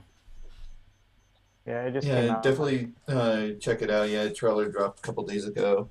It seems like it could be pretty interesting. Like, my girlfriend's a big horror fan, and we were talking about it, and she was saying like how a lot of horror films today is a lot more about like the bigger kills and stuff like Saw movies, and that's like what gets people into it. Whereas it used to be about like slasher, like the early slasher films like Halloween and stuff like that, about care about the characters and like that tension there is like what makes it a horror film. And so like what they're could possibly trying to do with the film is the fact that like Andrew, I know you haven't seen the trailer yet, but it's like these office workers are like trapped. There's like metal shutters that go up, and the loudspeaker basically says, "All right, kill 3 people, or we kill 6." Jesus. And then Okay. so they're discussing about what's going on. They're obviously like first want to try to escape, and then someone's head explodes, and they find out they all have like little detonation devices in their heads. And so as it goes on, it's then like, all right, now kill 10 people, or we kill 20, or kill 30, or we kill 60. And so it's like, then the people like it's an idea of like, if you're in that situation, would you be willing to do that? Like, and like, as they're talking to Charlie, like one guy's like, I have a wife and kids, they need me, I'm gonna do whatever it takes to get out of this. And so he's sort of starting to get both of like the mass body count, but at the same time like starting to see these people that have like worked together like start to turn on each other, or like see how they deal with that situation. So it's kind of like a mix of both. So it could be interesting, like whether it's a good film or not, like that could at least like coming from James Gunn seems like an interesting concept. Did he direct it? Direct and wrote, I think. Really? So he did like a low budget film in between Guardians 1 and 2? Yeah, Is that what happened? yeah, it looks like that. Okay. I'll check it out. I became a big fan of James Gunn after Super. Mhm. And he It's also called worked on a video Slither. game. Yeah, Slither. We saw a bunch of us saw that back at Superhouse. Yeah, that movie was fucking great. I need Did a I- part 2. Did I That's watch what he that? should have done. I don't remember I don't seeing know. Slither. Probably not. You don't like those horror movies. I like him. It's just not my like top genre. Hmm. I think Belko Experiment looks okay. I was not like it. Like, I'll watch it. I like James Gunn, but I was just like, you know, like, I don't know. I think Matt and I went on a tangent about werewolf movies, and that's what I need next in my horror genre. Like, what I need to happen. But I mean, it looks cool. I don't know. Sometimes like that kind of like, I mean, if it has like a good story and it's not just for the effect of like what James was kind of talking about, of like, oh, let's just see how many gory kills we can get in a film. It could be cool, but I'm just afraid it's going to end up just being like oh, here, look how many people we killed. Look at this. Yeah, I could be completely wrong. It seems like a little bit like Saw, like people trapped in a room that have to do something. Yeah.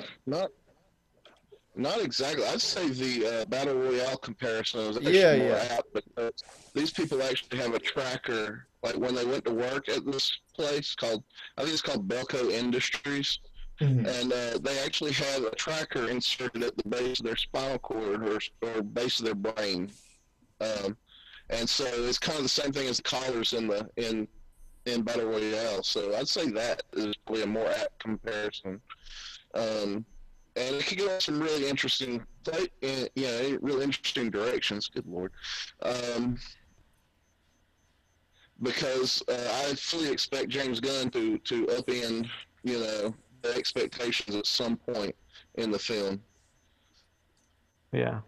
Yeah, that's why I have a bit more faith in it. Yeah. Sorry, go ahead. The trailer didn't grab your eye, Maddie, at all?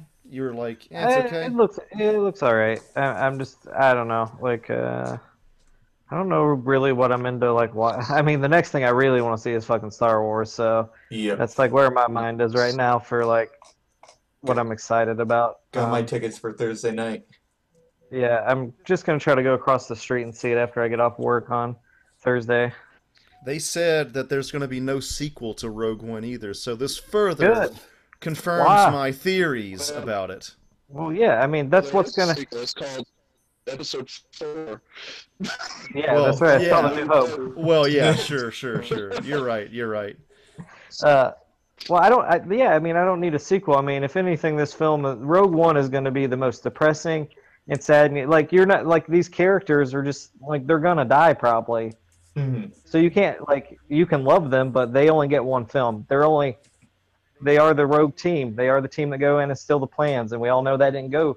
People risked their lives and died to get these plans, so, For the rebellion. That's why, I mean, that's why it's going to be such an interesting Star Wars film, is, like, you're actually going to see these characters, like, from the start of a film, and then just, like, you might not see them. Like, some of them are going to die throughout as we go through this film. So I don't know. This is going to be the Dirty Dozen of the Star Wars universe. Yeah. I can't wait. They're all going to die. It's getting me more hyped. Yeah, dude. I'm super excited just to see the events and how Vader plays into it. And like, I'm assuming Ben Mendelsohn's character won't last very long either, since he's not in any of the other films. So, dude, I've of course seen the trailer, and I know Vader's in the movie, but every time I watch the trailer and Vader comes on, I'm like, oh yeah, Vader's in the shit. Yeah. Because I just don't expect him to come on again, but there he is, and I know that James Earl Jones recorded new lines too. I always forget he's still around, man. He's still doing shit. Maddie, like, as you were saying before, like, with this film and a lot more films recently, I've been not, like, looking into as much detail on them. Like, for Rogue One, I think I watched 1 or 2 trailers for it, but that's it. Haven't seen the final trailer and stuff. But so it's like I'm trying to go in with little knowledge as possible for it.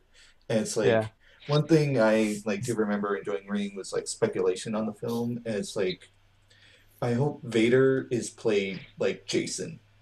Like, since these aren't Jedi going up against them, these aren't like, Luke or Han or any of the heroes that we know of. These are just supposed to be like the grunts.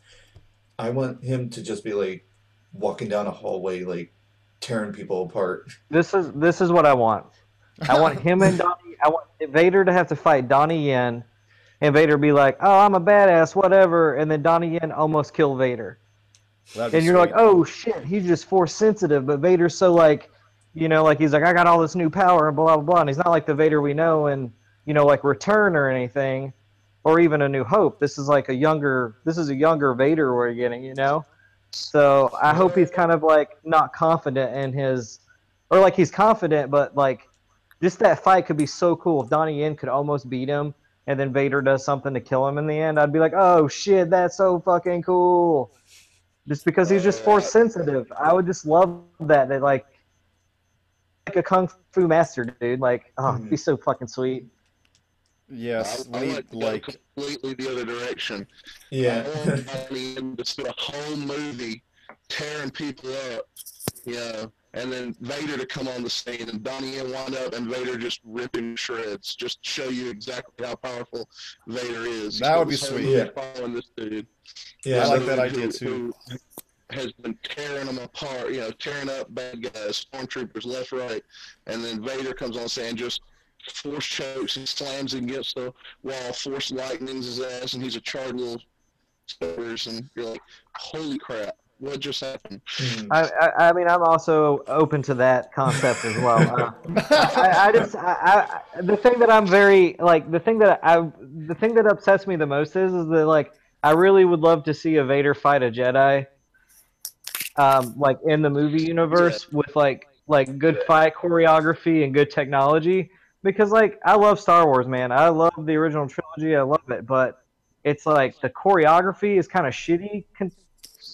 And it was good for the time. It's like I love the movie Highlander, but that's some of the worst sword fighting I've ever seen. Yeah. I love Highlander though. Like I would love a remake of Highlander. Like if anything needs to be remade, I would be like, yeah, let's remake Highlander. That's a great idea. That's what I would love to see. That's why I'd like to see Donnie Yen, since he's the only one who seems to understand the Force from what I've gathered from the trailers. So that's why I want that moment of just like maybe Vader isn't as like at this point. This Vader is not as all powerful as like he is, and as scary as he is in A New Hope. But I mean, he could get that way, or even like you said, if it's like in the opening of Force Unleashed, where you're just walking around killing Wookiees like a motherfucker, dude, I'd totally be down with that too. So, I mean, it'll just be cool to see Vader, because I think that was like the big thing when people were like, "Oh, are we gonna get Vader in this movie? Or are we not? Like, what's gonna happen?" And then as soon as they showed him, you're like, "Oh fuck, what's gonna happen?" With Donnie Yen's character, he seems to be kind of a Jedi type, but he has just a bow staff type weapon, right? He doesn't have a lightsaber at all. At least they haven't shown it. Am I right? Right. No, he's just supposed to be sensitive to the Force, like Maz Kanata. Okay, so Like- that's like a whole other. Is that a category like Force sensitive? Yeah, it's. I Yes. mean, Yeah. It's basically an untrained Jedi. Yeah, Yeah, since Obi-Wan and Yoda are in hiding at this point, they're the only two Jedi known that are left. So, like, if Ewan anyone that McGregor might shows have up from the shit, I'm gonna lose my mind. Just saying. That- Ewan McGregor said recently that, and of course he doesn't know for sure because he hasn't seen any new scripts, I'm sure. But he said that his theory is that Rey is related to Obi-Wan. At least that's what he wants. I mean, Obi-Wan's a handsome-looking motherfucker. I mean, he probably got down with some ladies while he was on Tatooine. Oh, for sure, man. I'm just saying. He's I mean, got that would be awesome. I would love to I love the idea of a Han Solo movie. I love the idea of like Rogue One. I love that. I love anything else they want to do. But Jesus Christ, give fucking Ewan McGregor an Obi-Wan movie where he can actually fucking act in it. Like that would be Right. dope. Like Right. just him on Tatooine. Like some guys try just make it like a fucking samurai movie where some guys like like Lone Wolf and Cub or some shit where like 7 guys had come to Tatooine to try to kill Luke or whatever, and he just has to defend him. That'd be Dude, fucking dope, the- man. I'd be Yojimbo with Obi-Wan, Yeah, dude. yeah. He goes in and like helps little villages on Tatooine and shit. There's Dude. actually in the recent Marvel Star Wars comics, in the yeah, main that's what I'm one, talking about. yeah, there's an issue where it's telling of Obi-Wan as he's like maybe Luke's like 7 or 8 years old or something. Like he's still kind of in hiding, doesn't want anyone to know he's a Jedi, but like Jabba the Hutt's like henchmen are, roughing people up, killing people for their water since they're in a huge drought, and he's like debating whether to like help these people if it would make it worse or not, and like it's actually a really good comic, and I could definitely see like a film being based off of that. So that's all I want. It Cool can Obi-Wan movie. It could happen. Yeah, I mean, at this point, there's going to be Star Wars films. We're going to be gone, guys. We will not be living on this earth, and there'll be Star Wars films we can't see. Ugh, so upset. There's going to be comic book movies too. To that point, I mean, there's going to be probably extended Phase 27 of Marvel Universe after we're dead. You know? Yeah. So it's yeah, man. That kind of sucks. Yeah, this is the saddest Superhouse podcast ever. Oh my god. Did we want to talk about any of the new PlayStation trailers real quick? Yeah, we do. It's called Last of Us Part 2 because that shit looks dope. I don't know what Ellie's pissed about, man. She's pissed about everything. Yeah. But she's like, she's playing guitar in a house full of dead people. So. Yeah, she done murdered those people too. Well, here's the thing. Do you think did she murder them, or was she was she in like a little like a little neighborhood, and she came back from hunting or whatever and found a bunch of her peeps murdered, and she's like, well, I'm just gonna sit here and play some sad tunes, and then main dude walks in, I forget his name, Joel. Yeah. And she's like, we're starting. This is where part 2 starts. We're about to fuck some shit up. This is what I hope happened. Sorry, James.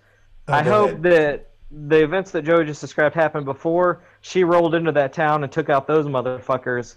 I was like, oh, hey, here's a guitar. I'm just going to sing a song about what I just fucked up all these people. Because my favorite part of Last of Us is when you get to play as Ellie.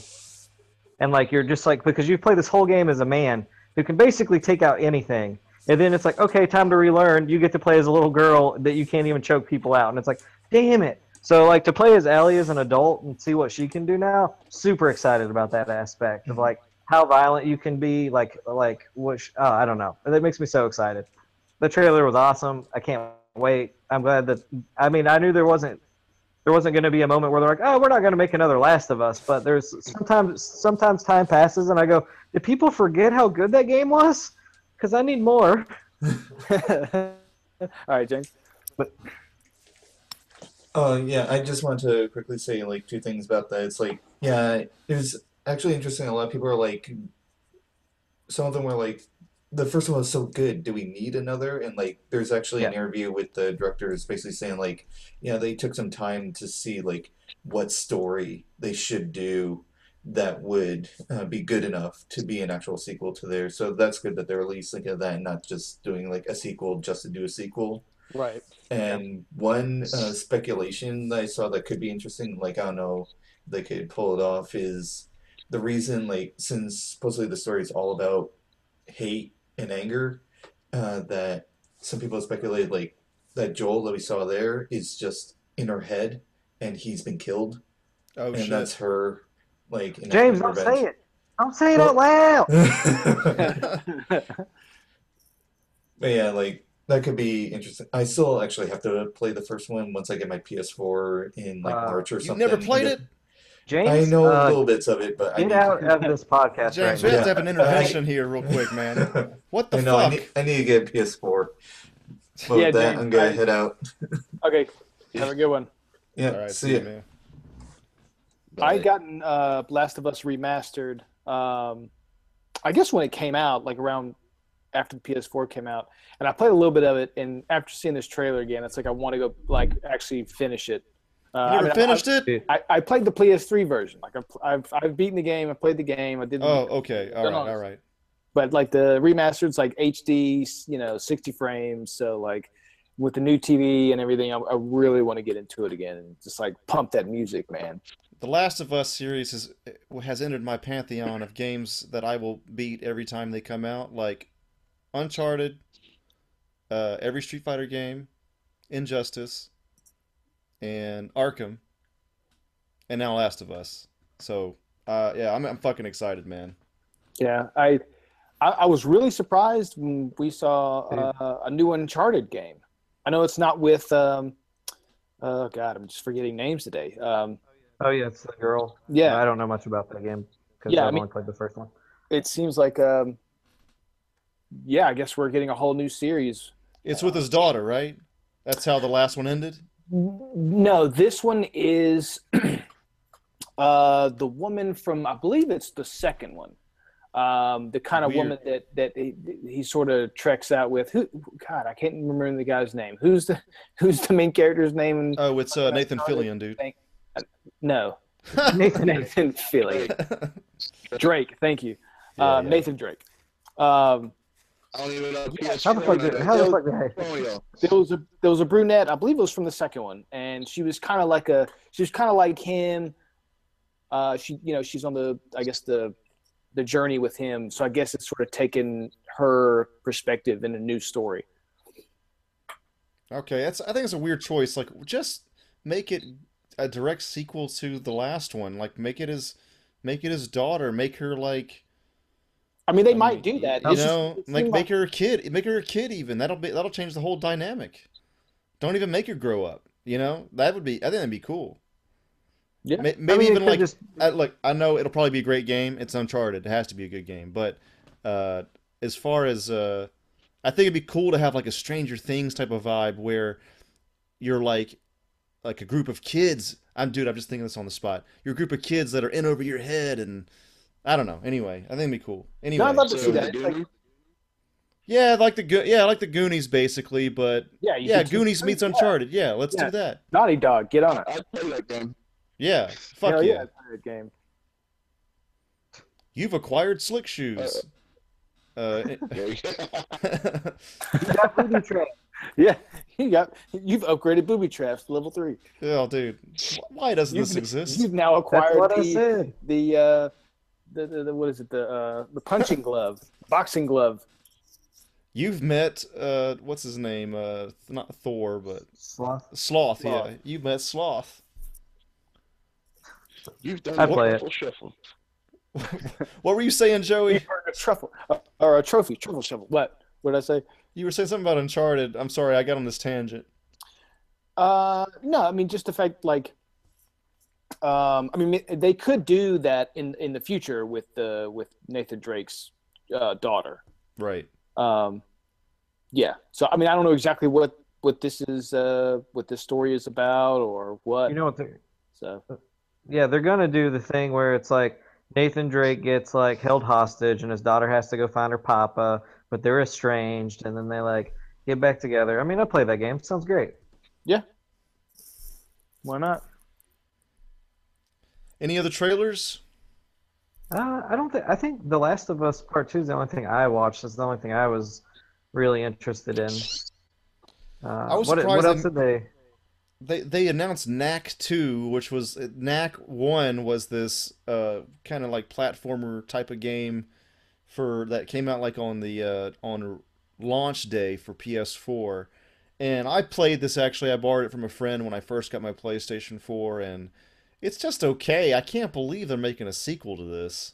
Yeah, I think it's I read something today. It's like, it's kind of just a lackluster game, and it's basically they just sort of made it sort of as like, it's almost like a feature-length game demo of kind of what the PlayStation 4 could do.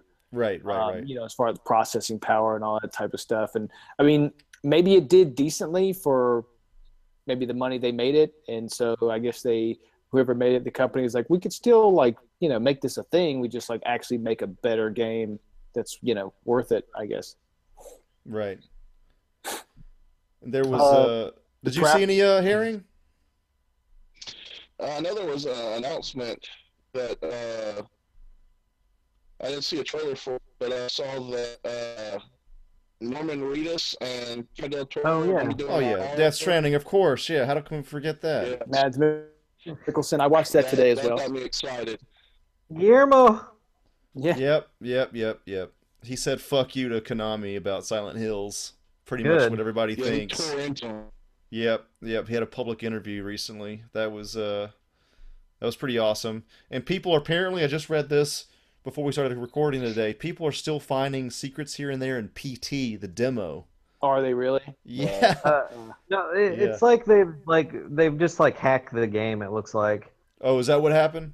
Yeah, they've just like put mods into like Metal Gear and stuff. Like I read it and I was like, wait, because they've like found a way to like map out the game and like basically tear it apart. And I was Just from like, the oh. demo. Yeah, just from that demo. I was like, that. There was like, how are they still fine? That game's not that big. Calm the fuck No, down. it's not. Yeah. So I read about it because I was like, what is all this bullshit about? Like, there's actually like cool stuff because it had like this image of like the ghost lady that you like meet in it, and I was like, oh, so where's this scene at? And they're like, and it's just like a scene that put her into the newest Metal Gear Solid, and I was like, oh. Man, And you can also take like they've taken the character model from the end of like Norman Reedus and put him as like Big Boss in the game. Oh my god. So they're just like modding, like it's cool. But it was like I was like, ooh, what's this about PT that I didn't know about? And then it's like, nothing really. No, all right. You know, the way I heard about PT originally was I went to the store I went to GameStop to get PlayStation headphones. I wanted gaming headphones, and I was like, I asked the dude, any games with like really good sound that I should check out? And he was like, man, you got to check out this game PT. You're gonna be scared out of your mind. Wear these headphones. So I did, and he was right. Great sound design. Yeah, would never put in the headphones and play that game. Dude, it definitely enhances it. I was already freaked out I'm enough. I'm still trying to figure out how you put out a demo as popular as that looked as good as that, and then cancel the game, and don't even try to make it. I mean, to me that's insane. I'm gonna quote the built-in base. Yeah, I'm gonna quote the fabulous Guillermo del Toro. Fuck Konami. Yep. Because, dude, what the fuck? Like everyone was like, "Oh my god." Was their business? Their business was so bad that the only thing that they had was Metal Gear, but even Metal Gear couldn't save them. I mean, were they basically a sinking ship before that? I mean, is it all Konami's fault, or I mean, it seemed like it's fucking Konami, man. We grew up with Konami, like Castlevania, Winning 11 was huge worldwide. It was a really big soccer game, and of course the Metal Gear series. So Contra was Konami. Contra, yeah, like what happened? They didn't. How did they go under? I just don't get it. I don't get it.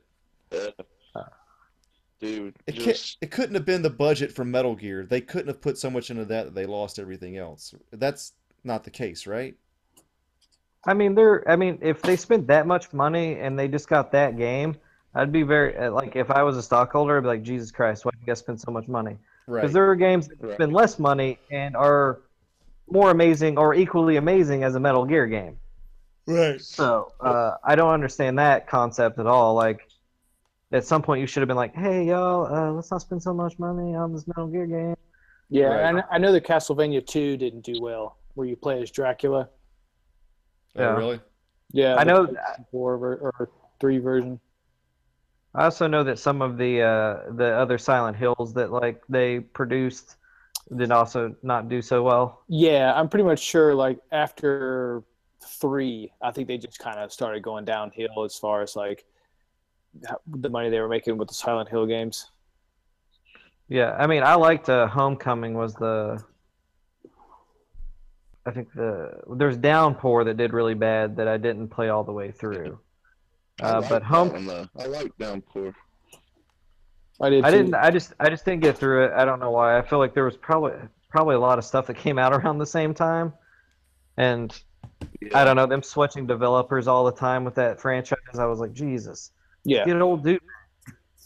That dude made like, but yeah, like I thought Homecoming was good, and what I played of Downpour I enjoyed. I don't remember. Joey, did you play The Room? Who did I watch play The Room? You might have watched me play it. Yeah, I played it. Yeah, I think that was it. I liked watching you play it because I didn't have it or whatever. But yeah, I remember when they had this like long trailer for The Room that came out. And it's just like those things walking on their feet with like the 2 heads and, just like other stuff that's just really creepy. And they're like, I really wanted it to be a really good game, and it was good. I did enjoy it. Yeah, it's definitely one of my favorite series, even though they definitely have some misses. Silent Hill 2 is just amazing. Oh, God. That game's so fucking good. But yeah, I don't know. I feel like a lot of these sort of big companies, a lot of them are trying to go to mobile, and that seems where Konami's trying to go, and they're just kind of like just getting rid of their maybe it's costing them a lot of money. I don't know. I give the names to someone else. Give Castlevania to someone else, Metal Gear to someone else, like who wants it, and we'll take care of it. Did you play the Castlevania 2? I played the demo, and I was done. I was like, this is the first one was awesome. Like, even though it was definitely like a God of War clone, they really kind of made it their own, like with the look and just sort of the weapons and stuff that you would get. The story was really cool. But then, like when you were Dracula, like in the second one, I don't know. It just became way too much of a God of War, and maybe I was just done with God of War at that time. I think after 3, I think that was the last one that came out. Yeah. I was kind of, I think I played 3 wasn't the last one. They had that Ascension, God of War Ascension. That's another one. I played the demo, and I was like, nah, I'm done. I think I'm done with these. Yeah, I didn't even beat 3. I got stuck at the like weird. There's like a puzzle where the floor was falling through or something. And I was just like, I'm done with these games. However, the Norse mythology one that's coming out does look. Yes, this new one does look cool. It seems like they're like maybe it's the gameplay that I was just done with, not necessarily the story, but just kind of the gameplay mechanic. It just seemed like it was the same thing. They weren't really changing it up, and this one seems like they've definitely like done a whole revamp. And I remember when you got God of War on PlayStation 2 back at Duffy Street, I was not into it at all. I'm like, what is this game? It's like it's copying Onimusha. Like, why is this dude white with a red streak? And what the hell is going on with this dude? Like, he looks ugly. What kind of blade is this? This is stupid. Yeah. And then when I got to LA, I was like, you know what? I'm kind of into some Greek mythology. Like, I kind of Roman type shit. And so I started playing them and got into them. Yeah. Speaking of Onimusha, a game that they need to do more of. Please. Jesus Christ, man. That game, but all those games were fun. Like, I mean, I didn't play that Dawn of Dreams one, or the one where it's like they all looked weird and they look like Final Fantasy characters. The third one that had a kick-ass intro, but yeah, that was kind of blah. With Jean Reno? No. There's one after that. Oh. But it's like the guy. Yeah, you're right. Yeah, I didn't play that shit. Yeah, I was just like, I don't know what this is. I'm scared. I don't want to touch it.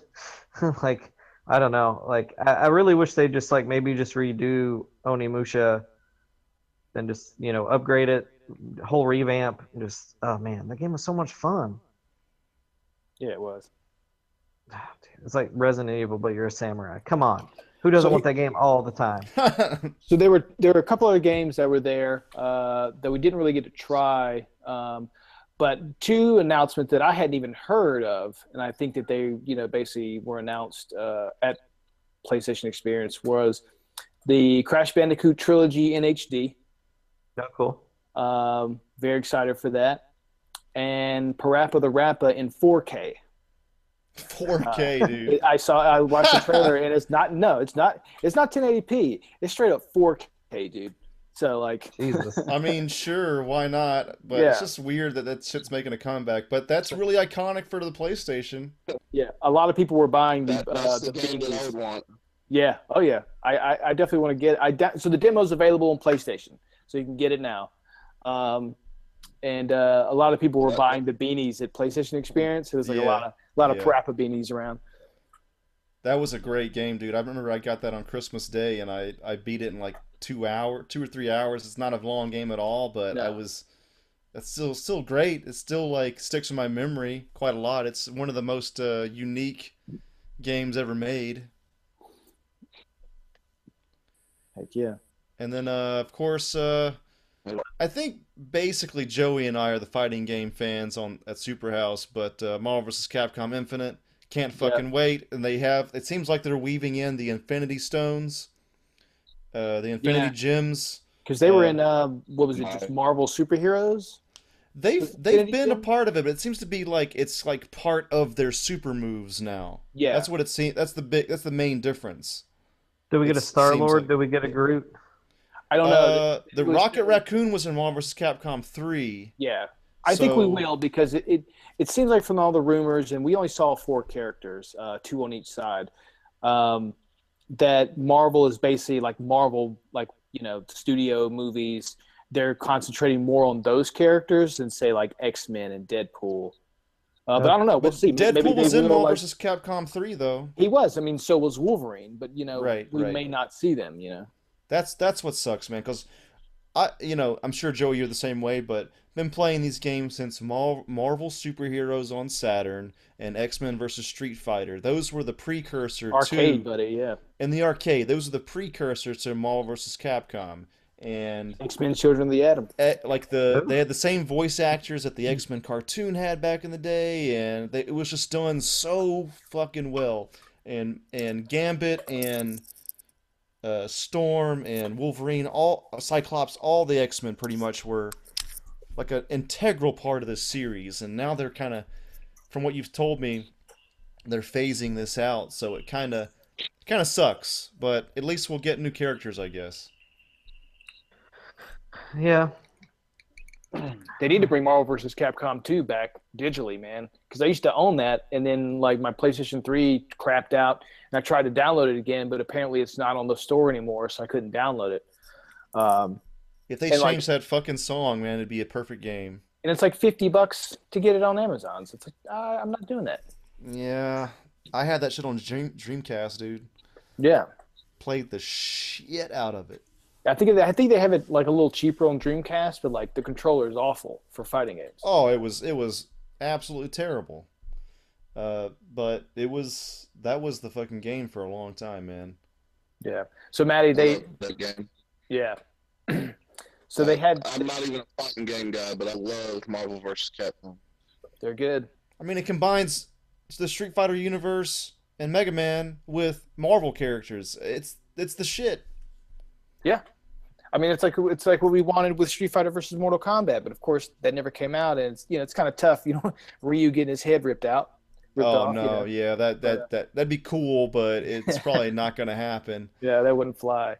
But they had a Resident Evil 7 Biohazard VR experience. You had to get tickets and wait in line, and it was totally closed off. They had like a fake house built inside, and it was closed off. Like all the other sort of VRs, you could see what like the guys were playing, the guys and ladies were playing, on the screen behind them or whatever. Yeah. But that was completely closed off. So I have no idea sort of what like demo they were playing or what, but it seemed awesome. But yeah, you had to get tickets for it. Damn it. I want to play it. I want to play it on VR, but I'm going to be so scared. Yeah, it comes out in January. So Maddie, that's when you're getting VR, I take it. I doubt it. I doubt I'm gonna get it. I'd like to have it by then, but we'll see. It depends on, stuff. So the people I might move in with if everything works out with the job and stuff and everything goes well, I think I could probably end up splitting it with people because it's nothing that I want to keep. I'm not like a huge video game collector. I don't need to know. I don't need to have these things in my life. I like music and vinyl, so therefore I'll collect that. So I would be fine giving it up or just like asking for a little bit of cash for it. But I have to play a horror game, man. I just have to. I have to see what it's like. Like it's gonna be like that Black Mirror episode, and I'm gonna hate my life after it and not sleep for a couple of days. But I need to experience. Is there any way to like have like the older games work with it as well, like like a first person shooter, like if you move your head around on let's say like Doom that came out this year or Titanfall or even the old Alien game. Dude, I would not want to play that Alien fucking game. Does it work with it? Does it work with it at all? I think it may be a screen, but I don't think you'd be able to move your head and have it move left and right. Right. You Yeah, have- I've heard you have to you can just watch movies on it because it's just a screen, right? Right. Yeah. Yeah. So yeah, But- I think you can watch movies on it, and I guess you could still play a game, but you'd have to obviously use your controller to do all the movements. Oh well, at least Huh. they got the Batman game and Ace Combat. That's probably when I'm gonna get that shit personally. I want to check out that Valkyrie game we saw. That looked badass as well, man. Yeah, you're like I guess like in big mechs, you got a lot of sort of these games where you're in a cockpit, Any Of some sort. any piloting game, I think it's gonna really benefit. Yeah. Whether it be mechs or even a car or a boat, anything like that, I think you're gonna get a really great experience from. Yeah. I tell you what I want out of a VR experience, and this is gonna sound funny coming from somebody that likes gaming, is I want to be able to feel like I'm in a movie theater, watching my 4K movie on a big screen, in the theater. That's what I want. I want to be able to watch my movie and turn my head to the sides and see the theater in the dark.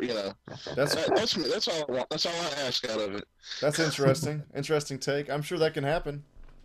I know that there's I have an app. I think it's like a movie player on my phone, and with the Google and it basically it kind of starts out where like you're in it's like a sort of a CG like theater with chairs, and I think there's like a couple of heads sticking up, and then there's the theater screen, and I guess you can watch your video, whatever it is, and maybe it is a movie, but I don't know like how good it is really. I haven't really tried it, but I think there's a couple where it's like VR cinema or something like that, little apps you can get. It's not great, but it seems like it's kind of a start. Can that I'm game? thinking with the Oh, go ahead. I was saying, I think with the processing power of like the PS4 Pro or the Xbox, the Scorpio that's coming out next year in 2018, and the VR that they're going to have, either one of those, you should be able to get a really cool, realistic looking, experience, not just in like a cinema, but also like say you want to travel to Paris, and think you're walking down, Oh, that's happening. Oh, They've got like the connected with Google Maps or whatever, Google Earth. Yeah, and then you got people doing the 360 view in 4K on their phones now, and all that, and be able to piece that together into a real-time road trip kind of thing. I think that'd be really cool. Yeah, they're kind of piecing that together. Yeah, like you have kind of the, I think they're the Discovery apps, where they're basically pick 360 pictures or just maybe panoramic, where you can sort of flip through pictures and like sort of look around you, kind of as you would like Google Maps or something. So I think that's definitely coming. They're making their way for sure into that. Yeah.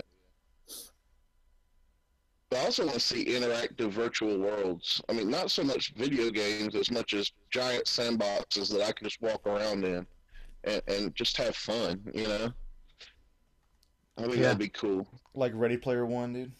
Yeah, buddy. Yeah, man. I'm totally ready for that. Yeah, I think this is gonna offer a whole new, world, new opportunities for different kinds of experiences. I think that like and I think I'm not the only one that thinks this, but I think no one's really like tapped into the potential of this yet.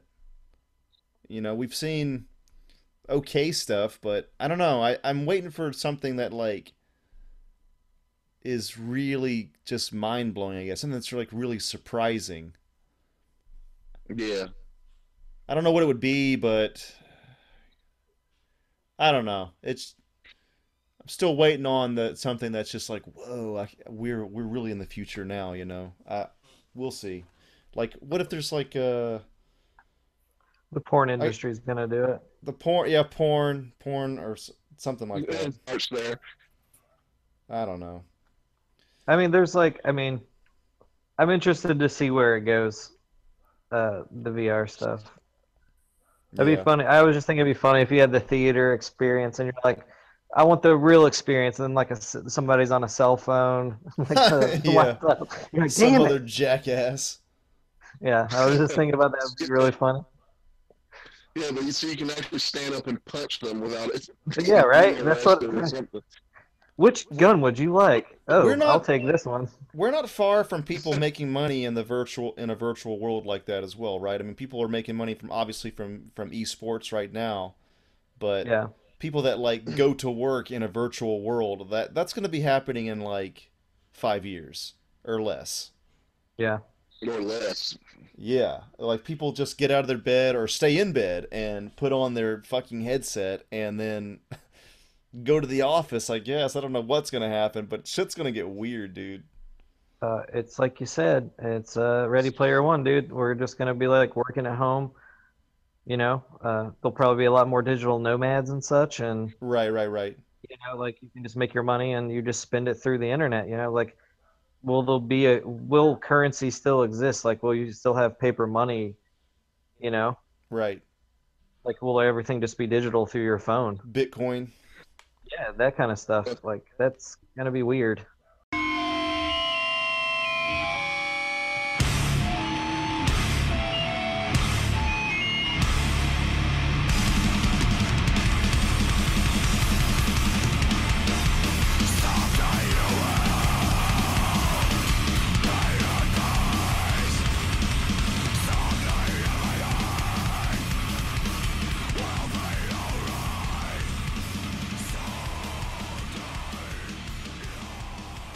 The song you're listening to right now is The Sorrower, and I don't know, man. These guys are just fucking brutal. I saw them like a couple months ago at a really small club, and I was like, "There's no way this guy sounds like he does on the record. His voice is it's just there's got to be some effects." And that motherfucker sounds like he has come from hell below. I don't know, man. It's just that voice is just so intense, and I didn't think it would be like that. I was just like, it's probably not gonna sound like this. They probably like, because sometimes when you hear like metal groups, like the singer doesn't necessarily sound like that deep or something like that. So I was like, I don't know, like what's gonna happen. But dude, it like sounds exactly like the album, dude. Really? But yeah, I think I found these guys. I was listening to a lot of Converge, and then Spotify was like, if you like this, you'll like this band. I was like, oh, pretty cool name, Cult Leader. That's pretty metal. I'll listen to this. And but I'd heard of this band called Gaza before that, and they had broken up, and I was like, oh, that sucks. That band's really good. And then I found out that members of Gaza are in Cult Leader. Like the lead singer of Cult Leader was like backup singer / guitar player for Gaza. And I was just like, all right, well, if he's singing, I want to know what this sounds like. Dude, I just think this album's brutal throughout. Like even the songs where it's like the slower songs, they're just, dude, just so good. I just love this album so much. I've been since it came out, I've been a fan of it, and just holding it close, not telling anyone about it. I just want it to be. I just want to know this band. But The Sorrower. Okay, yeah, I listened to that one. I didn't get through the whole album because dude, to be honest with you, landed on Thursday night, had some jet lag, was filming all day at the convention yesterday. I did listen to about half of it today, and it's some brutal ass shit. Dude, it's just this album will kick your ass, dude. I think from what I did listen to, I liked Suffer Louder a lot because it had a lot of crunchy grooves in it. And you can choose either one of those. Like the whole album's so good, it's hard for me to pick a song because like I love every song. I wouldn't choose the first one because it's the shortest. Yeah. But I do love it just because it's called the Great I Am, and I think that's a great way to open a track to like get like who is Cult Leader. As soon as you hear that song, you're like, oh fuck, right? These guys are not fucking around. Right. But yeah, man, I just we've been listening to some chill stuff on here on the podcast lately, and I just thought I've just kind of been. It's like one of those things where I just like can't stop listening to these guys, and like it'll be months, and I'll be like, man, you know what's good? Cult Leader's good. So I just keep on going back to it, and I thought you guys needed to hear it. Yeah, man, it's so fucking good, man. I just want everyone to know who they are. When I saw them in Columbus. And I was like, and it was at this really like, it was just at a bar, and I was like, oh, it's probably gonna have probably going to be pretty big. Like, they're not huge, but, like, you know, this is like the smallest bar I've been in a long time. It was so tiny. Shitty sound system. These guys just were like fucking destroyed everyone that was there. So loud. Oh, dude, it's fucking great. But Joey, did you listen to it? I did. Yeah, dude, it was like, you know, it's a little too nuts for me, but it was like just headbang, man, and you're home. You know what I mean? Yeah, dude. Oh, I know. That's all I did when I was watching them play. Yeah, it's just. But I'm getting too old for that shit. Yeah, right. It's just one of those bands that just don't let up. Yeah, dude. It's like Converge, basically, right? It's if you like Converge, this is kind of in your wheelhouse. Yeah, I would say that. I mean, they're on Deathwish Records, which is like the lead singer of Converge's label. I mean, everything that's on there is pretty heavy most of the time. I mean, they have some chill stuff, but yeah, I would say that. I don't like if you've heard Gaza, it's pretty similar to that. I don't really know what to put them in, like what kind of category to put them in. But it's just good. Like if you need some metal and someone to like with a voice from like the pits of hell, this guy will bring it, man. Like, he's a small dude too. He's like, I'd say he's probably like about Joey's height, super skinny, and just like you're like that doesn't come out of that guy, and then he just like goes into and you're like, oh shit, this guy's not fucking around. For the listeners, I'm like 5'8" and a quarter, so yeah. But yeah, just like a super small guy. Like I like after the show, I just was like, dude, that was fucking amazing. He was like, oh, thanks, and like a really quiet voice, and I was like, of course you have a quiet voice, because you fucking like, I don't know, it's just great. I'd say if you guys ever get an opportunity to see them, great show. Like it's sometimes you go see a band and they sound very similar to the record, and you're just like, oh, that sounds cool, sound a little different. I was kind of hoping it'd be these guys like dead on. Every guitar note was hit correctly. Like it was just like I just put on the record. You know, I mean, they did like emphasize some stuff or jam a little further on tracks or whatever, but like they just like they're fucking tight as shit. Like when they play, and that's all I can ask for when I go see a band is just like I kind of want to hear the record most of the time, you know. Yeah. But yeah, I was hoping Stefan would stay on because he's been listening to it for a little bit too, so I was wondering what his thoughts were, but we can get back into that. But I'm glad. You guys enjoy. Well, Joey didn't care for it. But I guess I wouldn't say I didn't care for it. It's just I got to be in a mood. Got to be in a mood. You got to be in the exact mood for it. That's for sure. Yeah. It's like even like bands like Immortal and shit. You got to be like in that exact mood for that band, you know. Yeah.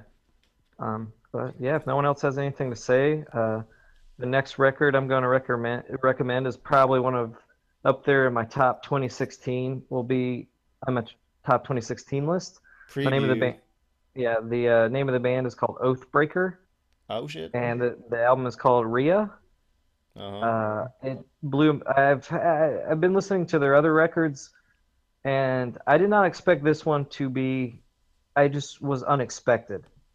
Pretty experimental, I think, for the band, and maybe just metal in general.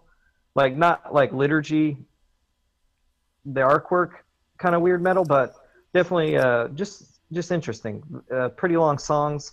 I just actually ordered the LP because of the Black Friday holiday deals they had on Deathwish, so I'll be getting that very soon on Wednesday, hopefully. But I'll look this up. It's RHEIA. If anybody wants to look this up, that's the album name. But yeah, it's good. I think they're from like Sweden or like Norway or something, so you definitely know what kind of metal you're kind of getting into with them. But I'm interested to see what you guys think. They have a female lead singer too, and her scream is it's beautiful and brutal, man. Like so good. Can't wait. It's she like actually sings on the Swedish death metal type of shit. Yeah, I mean it's definitely in that wheelhouse of like black metal elements, but like trying to be a little more melodic and like just different kinds of instrumentation going into this record. So I'm definitely excited to hear what you guys think. I'm Word. on Spotify looking at them now. Their related artists are Cult Leader. Yeah, I mean they're on the Trap same Them, label, so oh, Trap Them's so good, dude. We'll have to listen to some of them on. Code Orange, Nails, Converge. Okay, so now I'm seeing what this is going to be like. All right, got it. So yeah, I'm excited to see what you guys think. I definitely think it'll be an interesting one for the Maddie's music segment. Hey, Herring, you still there? Yes, sir. Uh, uh, I mean, do you listen to metal? Have you like gotten more into like the stuff that Maddie's brought up via our podcast? I usually give it a listen. A few of them made my rotation. I really enjoyed listening to his recommendations. Awesome. So yeah. What's been like your favorite one so far? Do you have one that? Oh man. Trying to remember. It all goes into my playlist with a bunch of other bands, and I'm having a hard time coming across one right now. But quite a few of them have been really good. Yeah, I can't think of it off the top of my head, man. Cool. But good stuff. That's good to hear, though. I will also just a random little shout out. I did hear the new Tribe Called Quest record, and if you do enjoy that group, check it out because it's so fucking good. I've got it added on my iTunes music. Yeah. Listened to like a couple songs so far, but I just haven't finished it yet. Yeah, I didn't know what to expect because I was like, wow, is this gonna be like old stuff or is it gonna be different? But oh man, it's so good. Is it? Did you watch the SNL? Because I think they played new shit for that SNL, but I'm not sure. No, I didn't watch it. I don't. It's not that I don't like SNL. I don't know. I think you guys like at this point you guys know me well enough. I will divide my time between like video games and horror films and sci-fi films. So, like if I have the opportunity, like I guess if I need to see it, I'll be like, all right, I'll watch that. But for the most part, I'm just like, comedy stuff most of the time. Just I don't watch a lot of comedy stuff. All right. So I didn't really like. Everyone's like, "Oh, Dave Chappelle's back." I was like, I don't really care. I know. I watch it every week, man. Yeah, I mean, I get it. Like, but it's just like not a me thing. That like sometimes I force myself to watch comedies, and I'm like, that was all right. So I just decided not to do it. Like, if it looks good, I'll watch it for sure. But I just was not into it. But I did want to hear the new album though. But sometimes I think like when I hear live bands on television, they suck. SNL performances are usually real shit. And the Yeah, music they are. is by far the worst part of SNL almost every single fucking week. And it's like good quality bands too that you're like, oh, they don't normally sound like shit any other time I've heard them. It's just I mean, I can hardly ever think. I don't like Drake that much, but Drake has been Fuck pretty Drake. decent on SNL. Like I can actually watch him on there. But other than that, it's just like usually they're terrible, just terrible. Yeah, I'm not a fan of Drake. So I don't have any of his albums or anything, but I mean, as far as the very low bar that is SNL performances, he's a little bit Yeah. above that. He handles it well for some reason. I don't know why. I think a lot of the bands get a little bit like maybe they're kind of like out of their element a bit being on live TV, and SNL's probably a crazy show to be a part of for that week. Maybe it's just they're just not used to that. I don't know, but I just think it's probably like a different sound set. Like they don't get, they might do a sound check and a sound check for like something being recorded live might be different than like a sound like in a venue or something yeah. because of acoustics or whatnot. So I think it might just sound weird because I mean, and also the same way with like talk shows too. Like I remember seeing Thursday on like something, and I've seen them a million times, and it's the worst they've ever sounded. I was like, oh god, you guys sound so Yeah. terrible.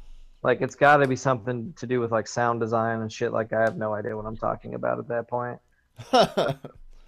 You know, I don't know. Just, but I know Joey's a fan of the hip hop, and I know Andrew, you like that genre as well. Yeah, and, but Yeah. And Joey got me into Jedi Mind Tricks. Yeah, I think you got me into them as well. And you're like, "Hey, Maddie, have you ever heard of a band called Jedi Mind Tricks?" I said, "No, but it has Jedi in it, so let's listen." yeah. But, Dude, my favorite track is Dead Shall Rise. yeah, Do you know that one offhand? I don't like Joey would just like I just go into Joey's room and I'd be like, "What's this?" He's like, "Jedi Mind Tricks," and I just listen to it for like hours, just hanging out with Joey. Nice. But I don't remember any of the tracks, and I have like recently like. Okay, as I think most of you know, I'm in a pretty big metal phase of my life right now. Hip hop is not like a priority, even though I enjoy really good hip hop or rap music for that matter. But you know, I'll get back into them. I'm not worried about it. It'll come back around. Probably next year sometime. I'll be like, guys, I'm only listening to hip hop now, so that's music. So I'm kind of a b-boy now. You guys might have to like come to Cincinnati and slap me or something. Maddie, you need to be wearing way more black clothing. What happened? Right? So, guys, have you been reading the little side column here? No. Oh, dude, I've been seeing you a little bit, but.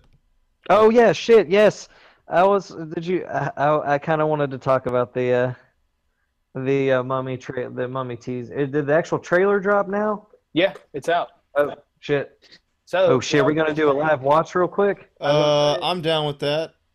Do you want to do it through YouTube and? Yeah, let's do it through the little. I don't know that. Are you on your phone, Herring?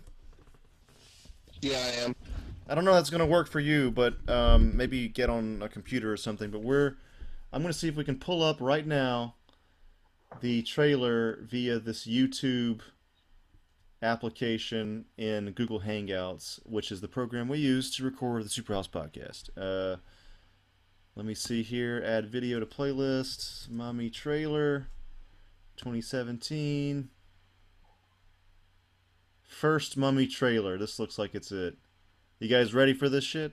Let's do it. Hold on, let me. Well, how do I? Now. What do I click on? The little YouTube on the left? Yeah, click on that. Get ready for that.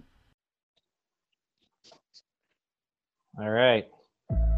I'm ready. Tom Cruise, show me.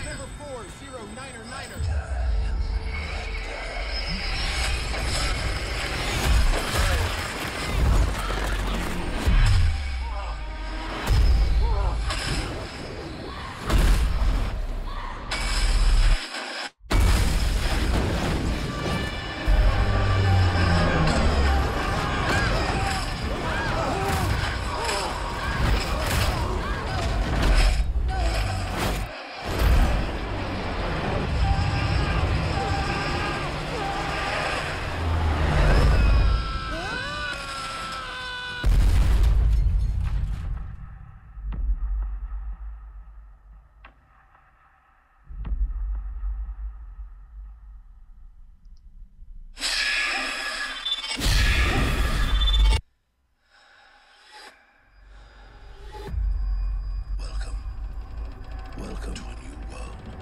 To a new world of gods. Of gods. And monsters. I saw her. I saw her. He's real. He is real.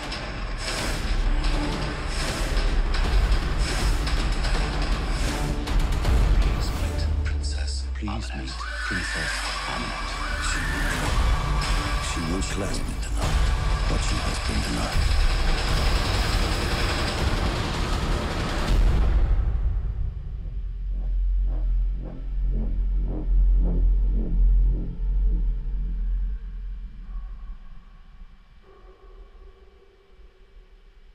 All right. Thoughts, guys? I mean, I'm into it. We got Russell Crowe. I didn't know that either. Yeah, that's Yeah, me neither. that's cool. We've got a female mummy this time. She looks pretty badass. I want to know, like, with the stunt work, how like with the last Mission Impossible, Tom Cruise is actually hanging out on the side of a plane as it's taking off. Now, is it the same case with him hanging out of a plane as it's like plummeting towards the earth? It definitely looks like Jack Reacher meets Mission Impossible meets a Mummy movie. Yeah, Yeah, for sure. exactly.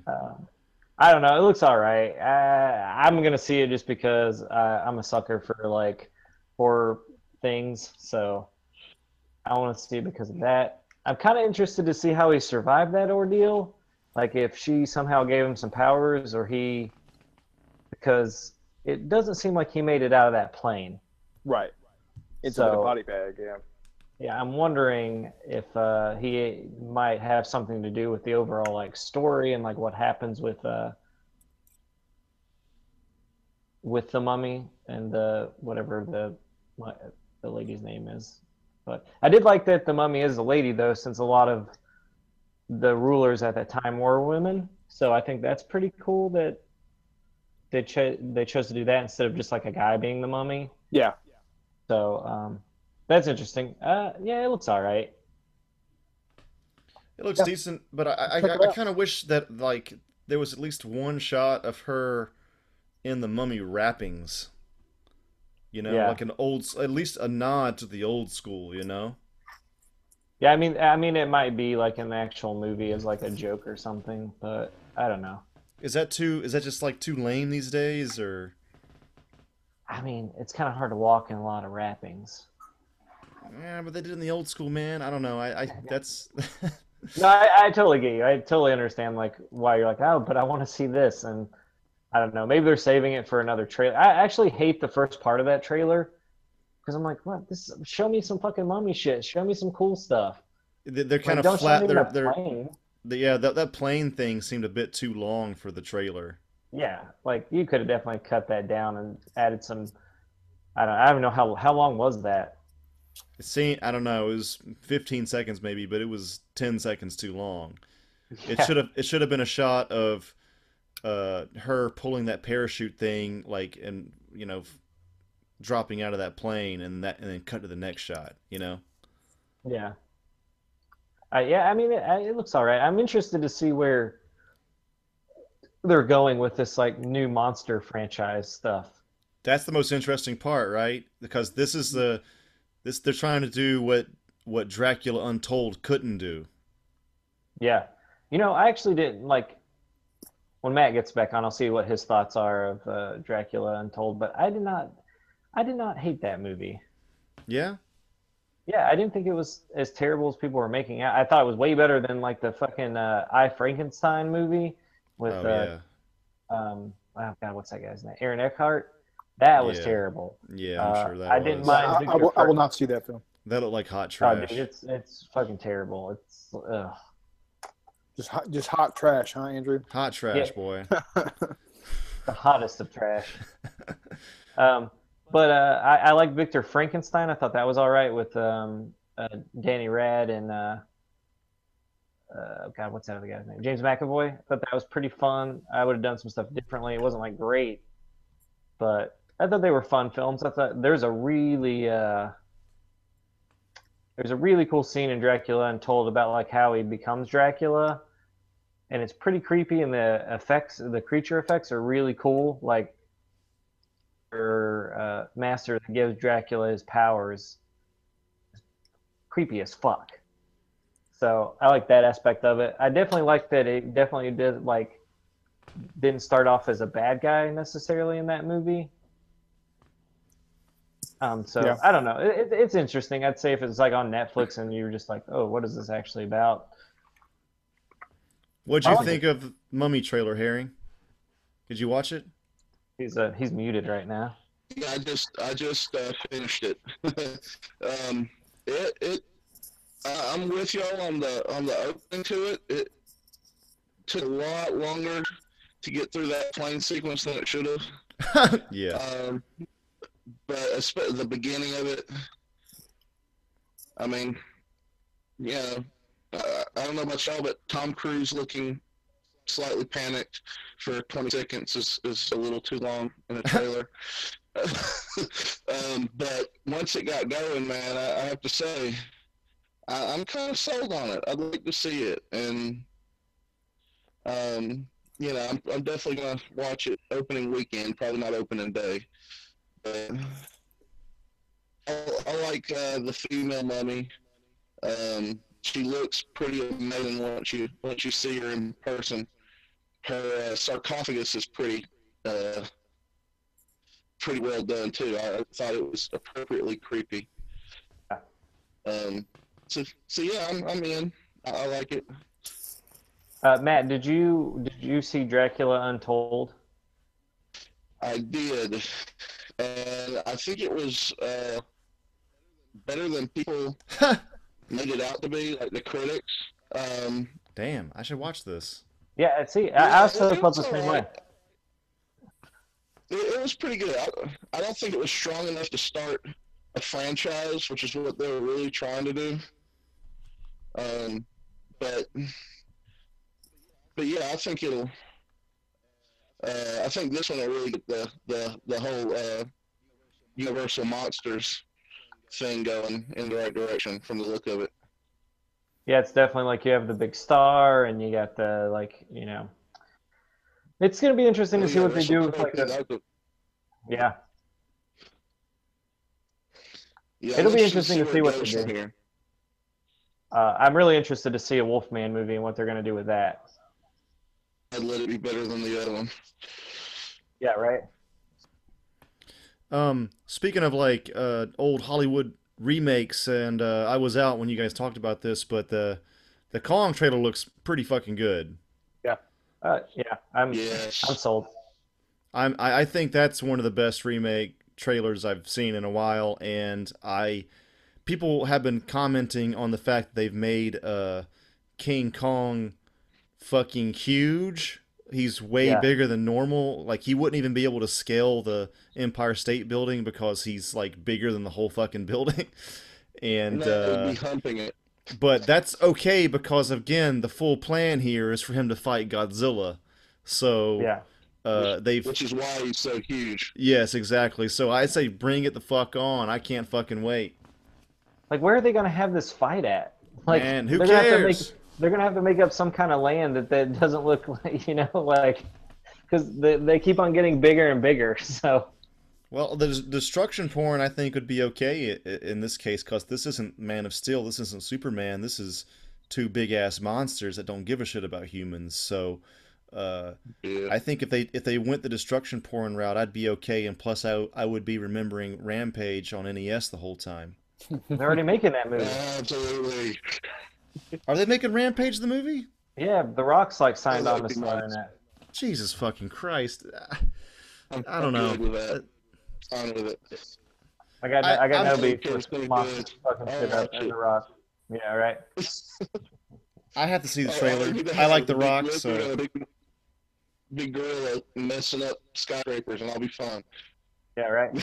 it just seems like this Godzilla King Kong will be better than that, but maybe, I don't know, I guess only time will tell, but I mean, I'm not saying like the Rampage is better than that, but I'm just saying I'm into it for, it could be a lot of fun. For nostalgia purposes, yeah, it could be fun, Yes. that's for sure. That's for sure. Yeah, I'll be interested to see what the story is for the like Godzilla versus Kong and stuff, and you know, I don't know. I mean, it's gonna be great, like, but it just it depends on like what the next Godzilla brings to the table before that Kong fight. Yeah, I heard that too, because like when we were talking to the like our Godzilla correspondent, I forget his name. Sorry. Oh, Portman, Jonathan Portman. Yeah, I feel like Godzilla in the newest Godzilla film was a little aware of like, fighting and like not necessarily protecting humans, but making sure that all of them didn't die. That one scene where the he American saves one. yeah, it seems like he saves that school bus of children from that bomb. To me. Oh yeah, they turned the monster into a hero, which is a genius move. So I'm wondering, like, if in the next Godzilla film, if they're going to carry over some of that, like Godzilla is aware of, like, the destruction, and That'd then be that will interesting. be interesting to see, because I mean we haven't seen Kong yet, so like, is Kong going to have like the female love interest? Like, is it going to be Brie Larson? Like, is that going to happen? Oh So, God, who knows, right?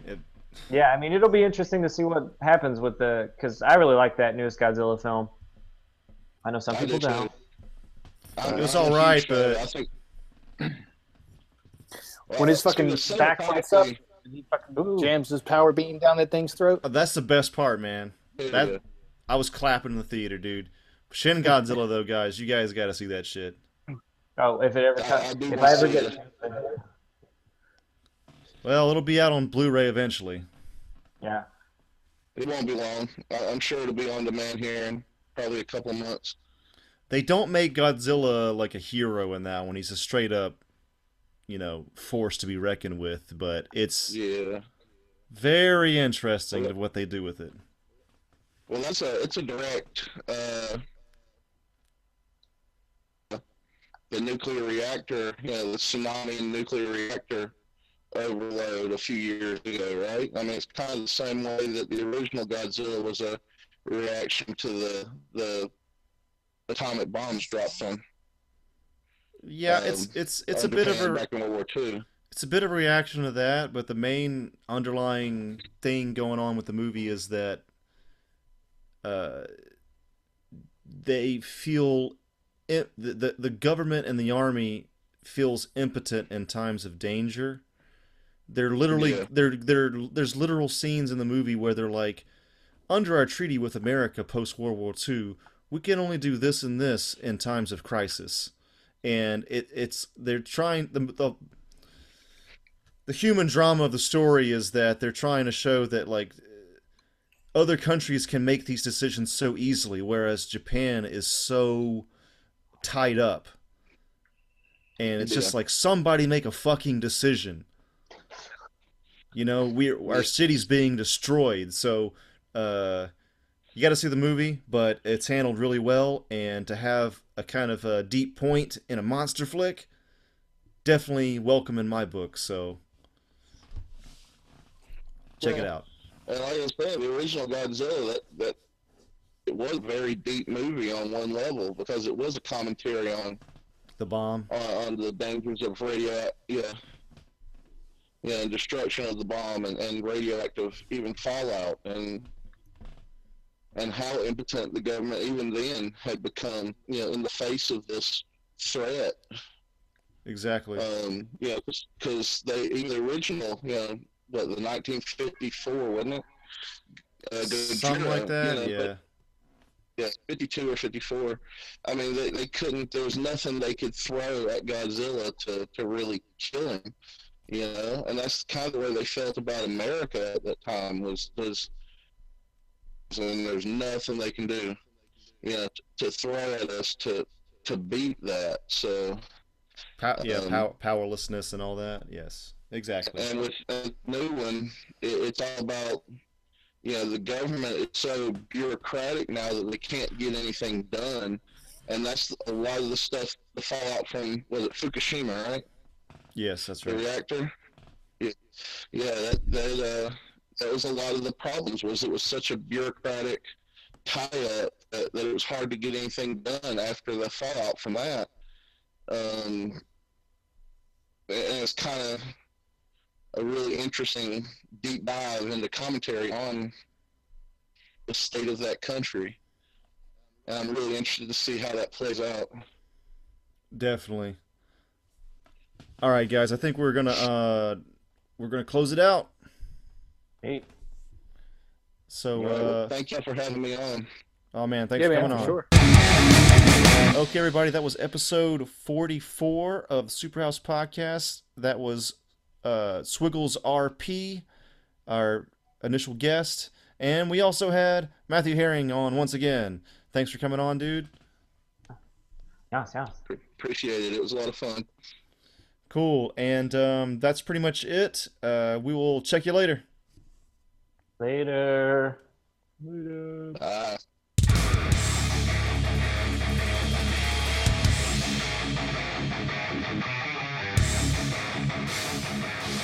This is Stefan from the Superhouse Podcast. Be sure to check us out on Patreon, on Facebook, Twitter, Instagram, and any other godforsaken social media outlet that we should be floating on. We are basically on all social media. Yeah, all social media. Mainly Facebook and Twitter and Patreon.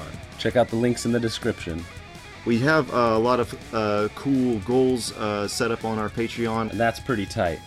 That's the coolest thing. Wait, we're on the internet? That's pretty good. If you and we can make money. What? If you donate $1,000, you get full frontal nudes. We haven't set that up, but it's a possibility. You give us $1,000, who knows what'll happen. Check us out. I'll do that. I'll do that. You get to go on a date with one of us for $10,000. But you pay for everything. You get to have your way with Maddie for $20,000. For $1 million, I'll give you Joey for a weekend. For $30,000, we'll help you hide a body. Check out our Patreon. Superhouse Gigolo Project 2017. Links in the description.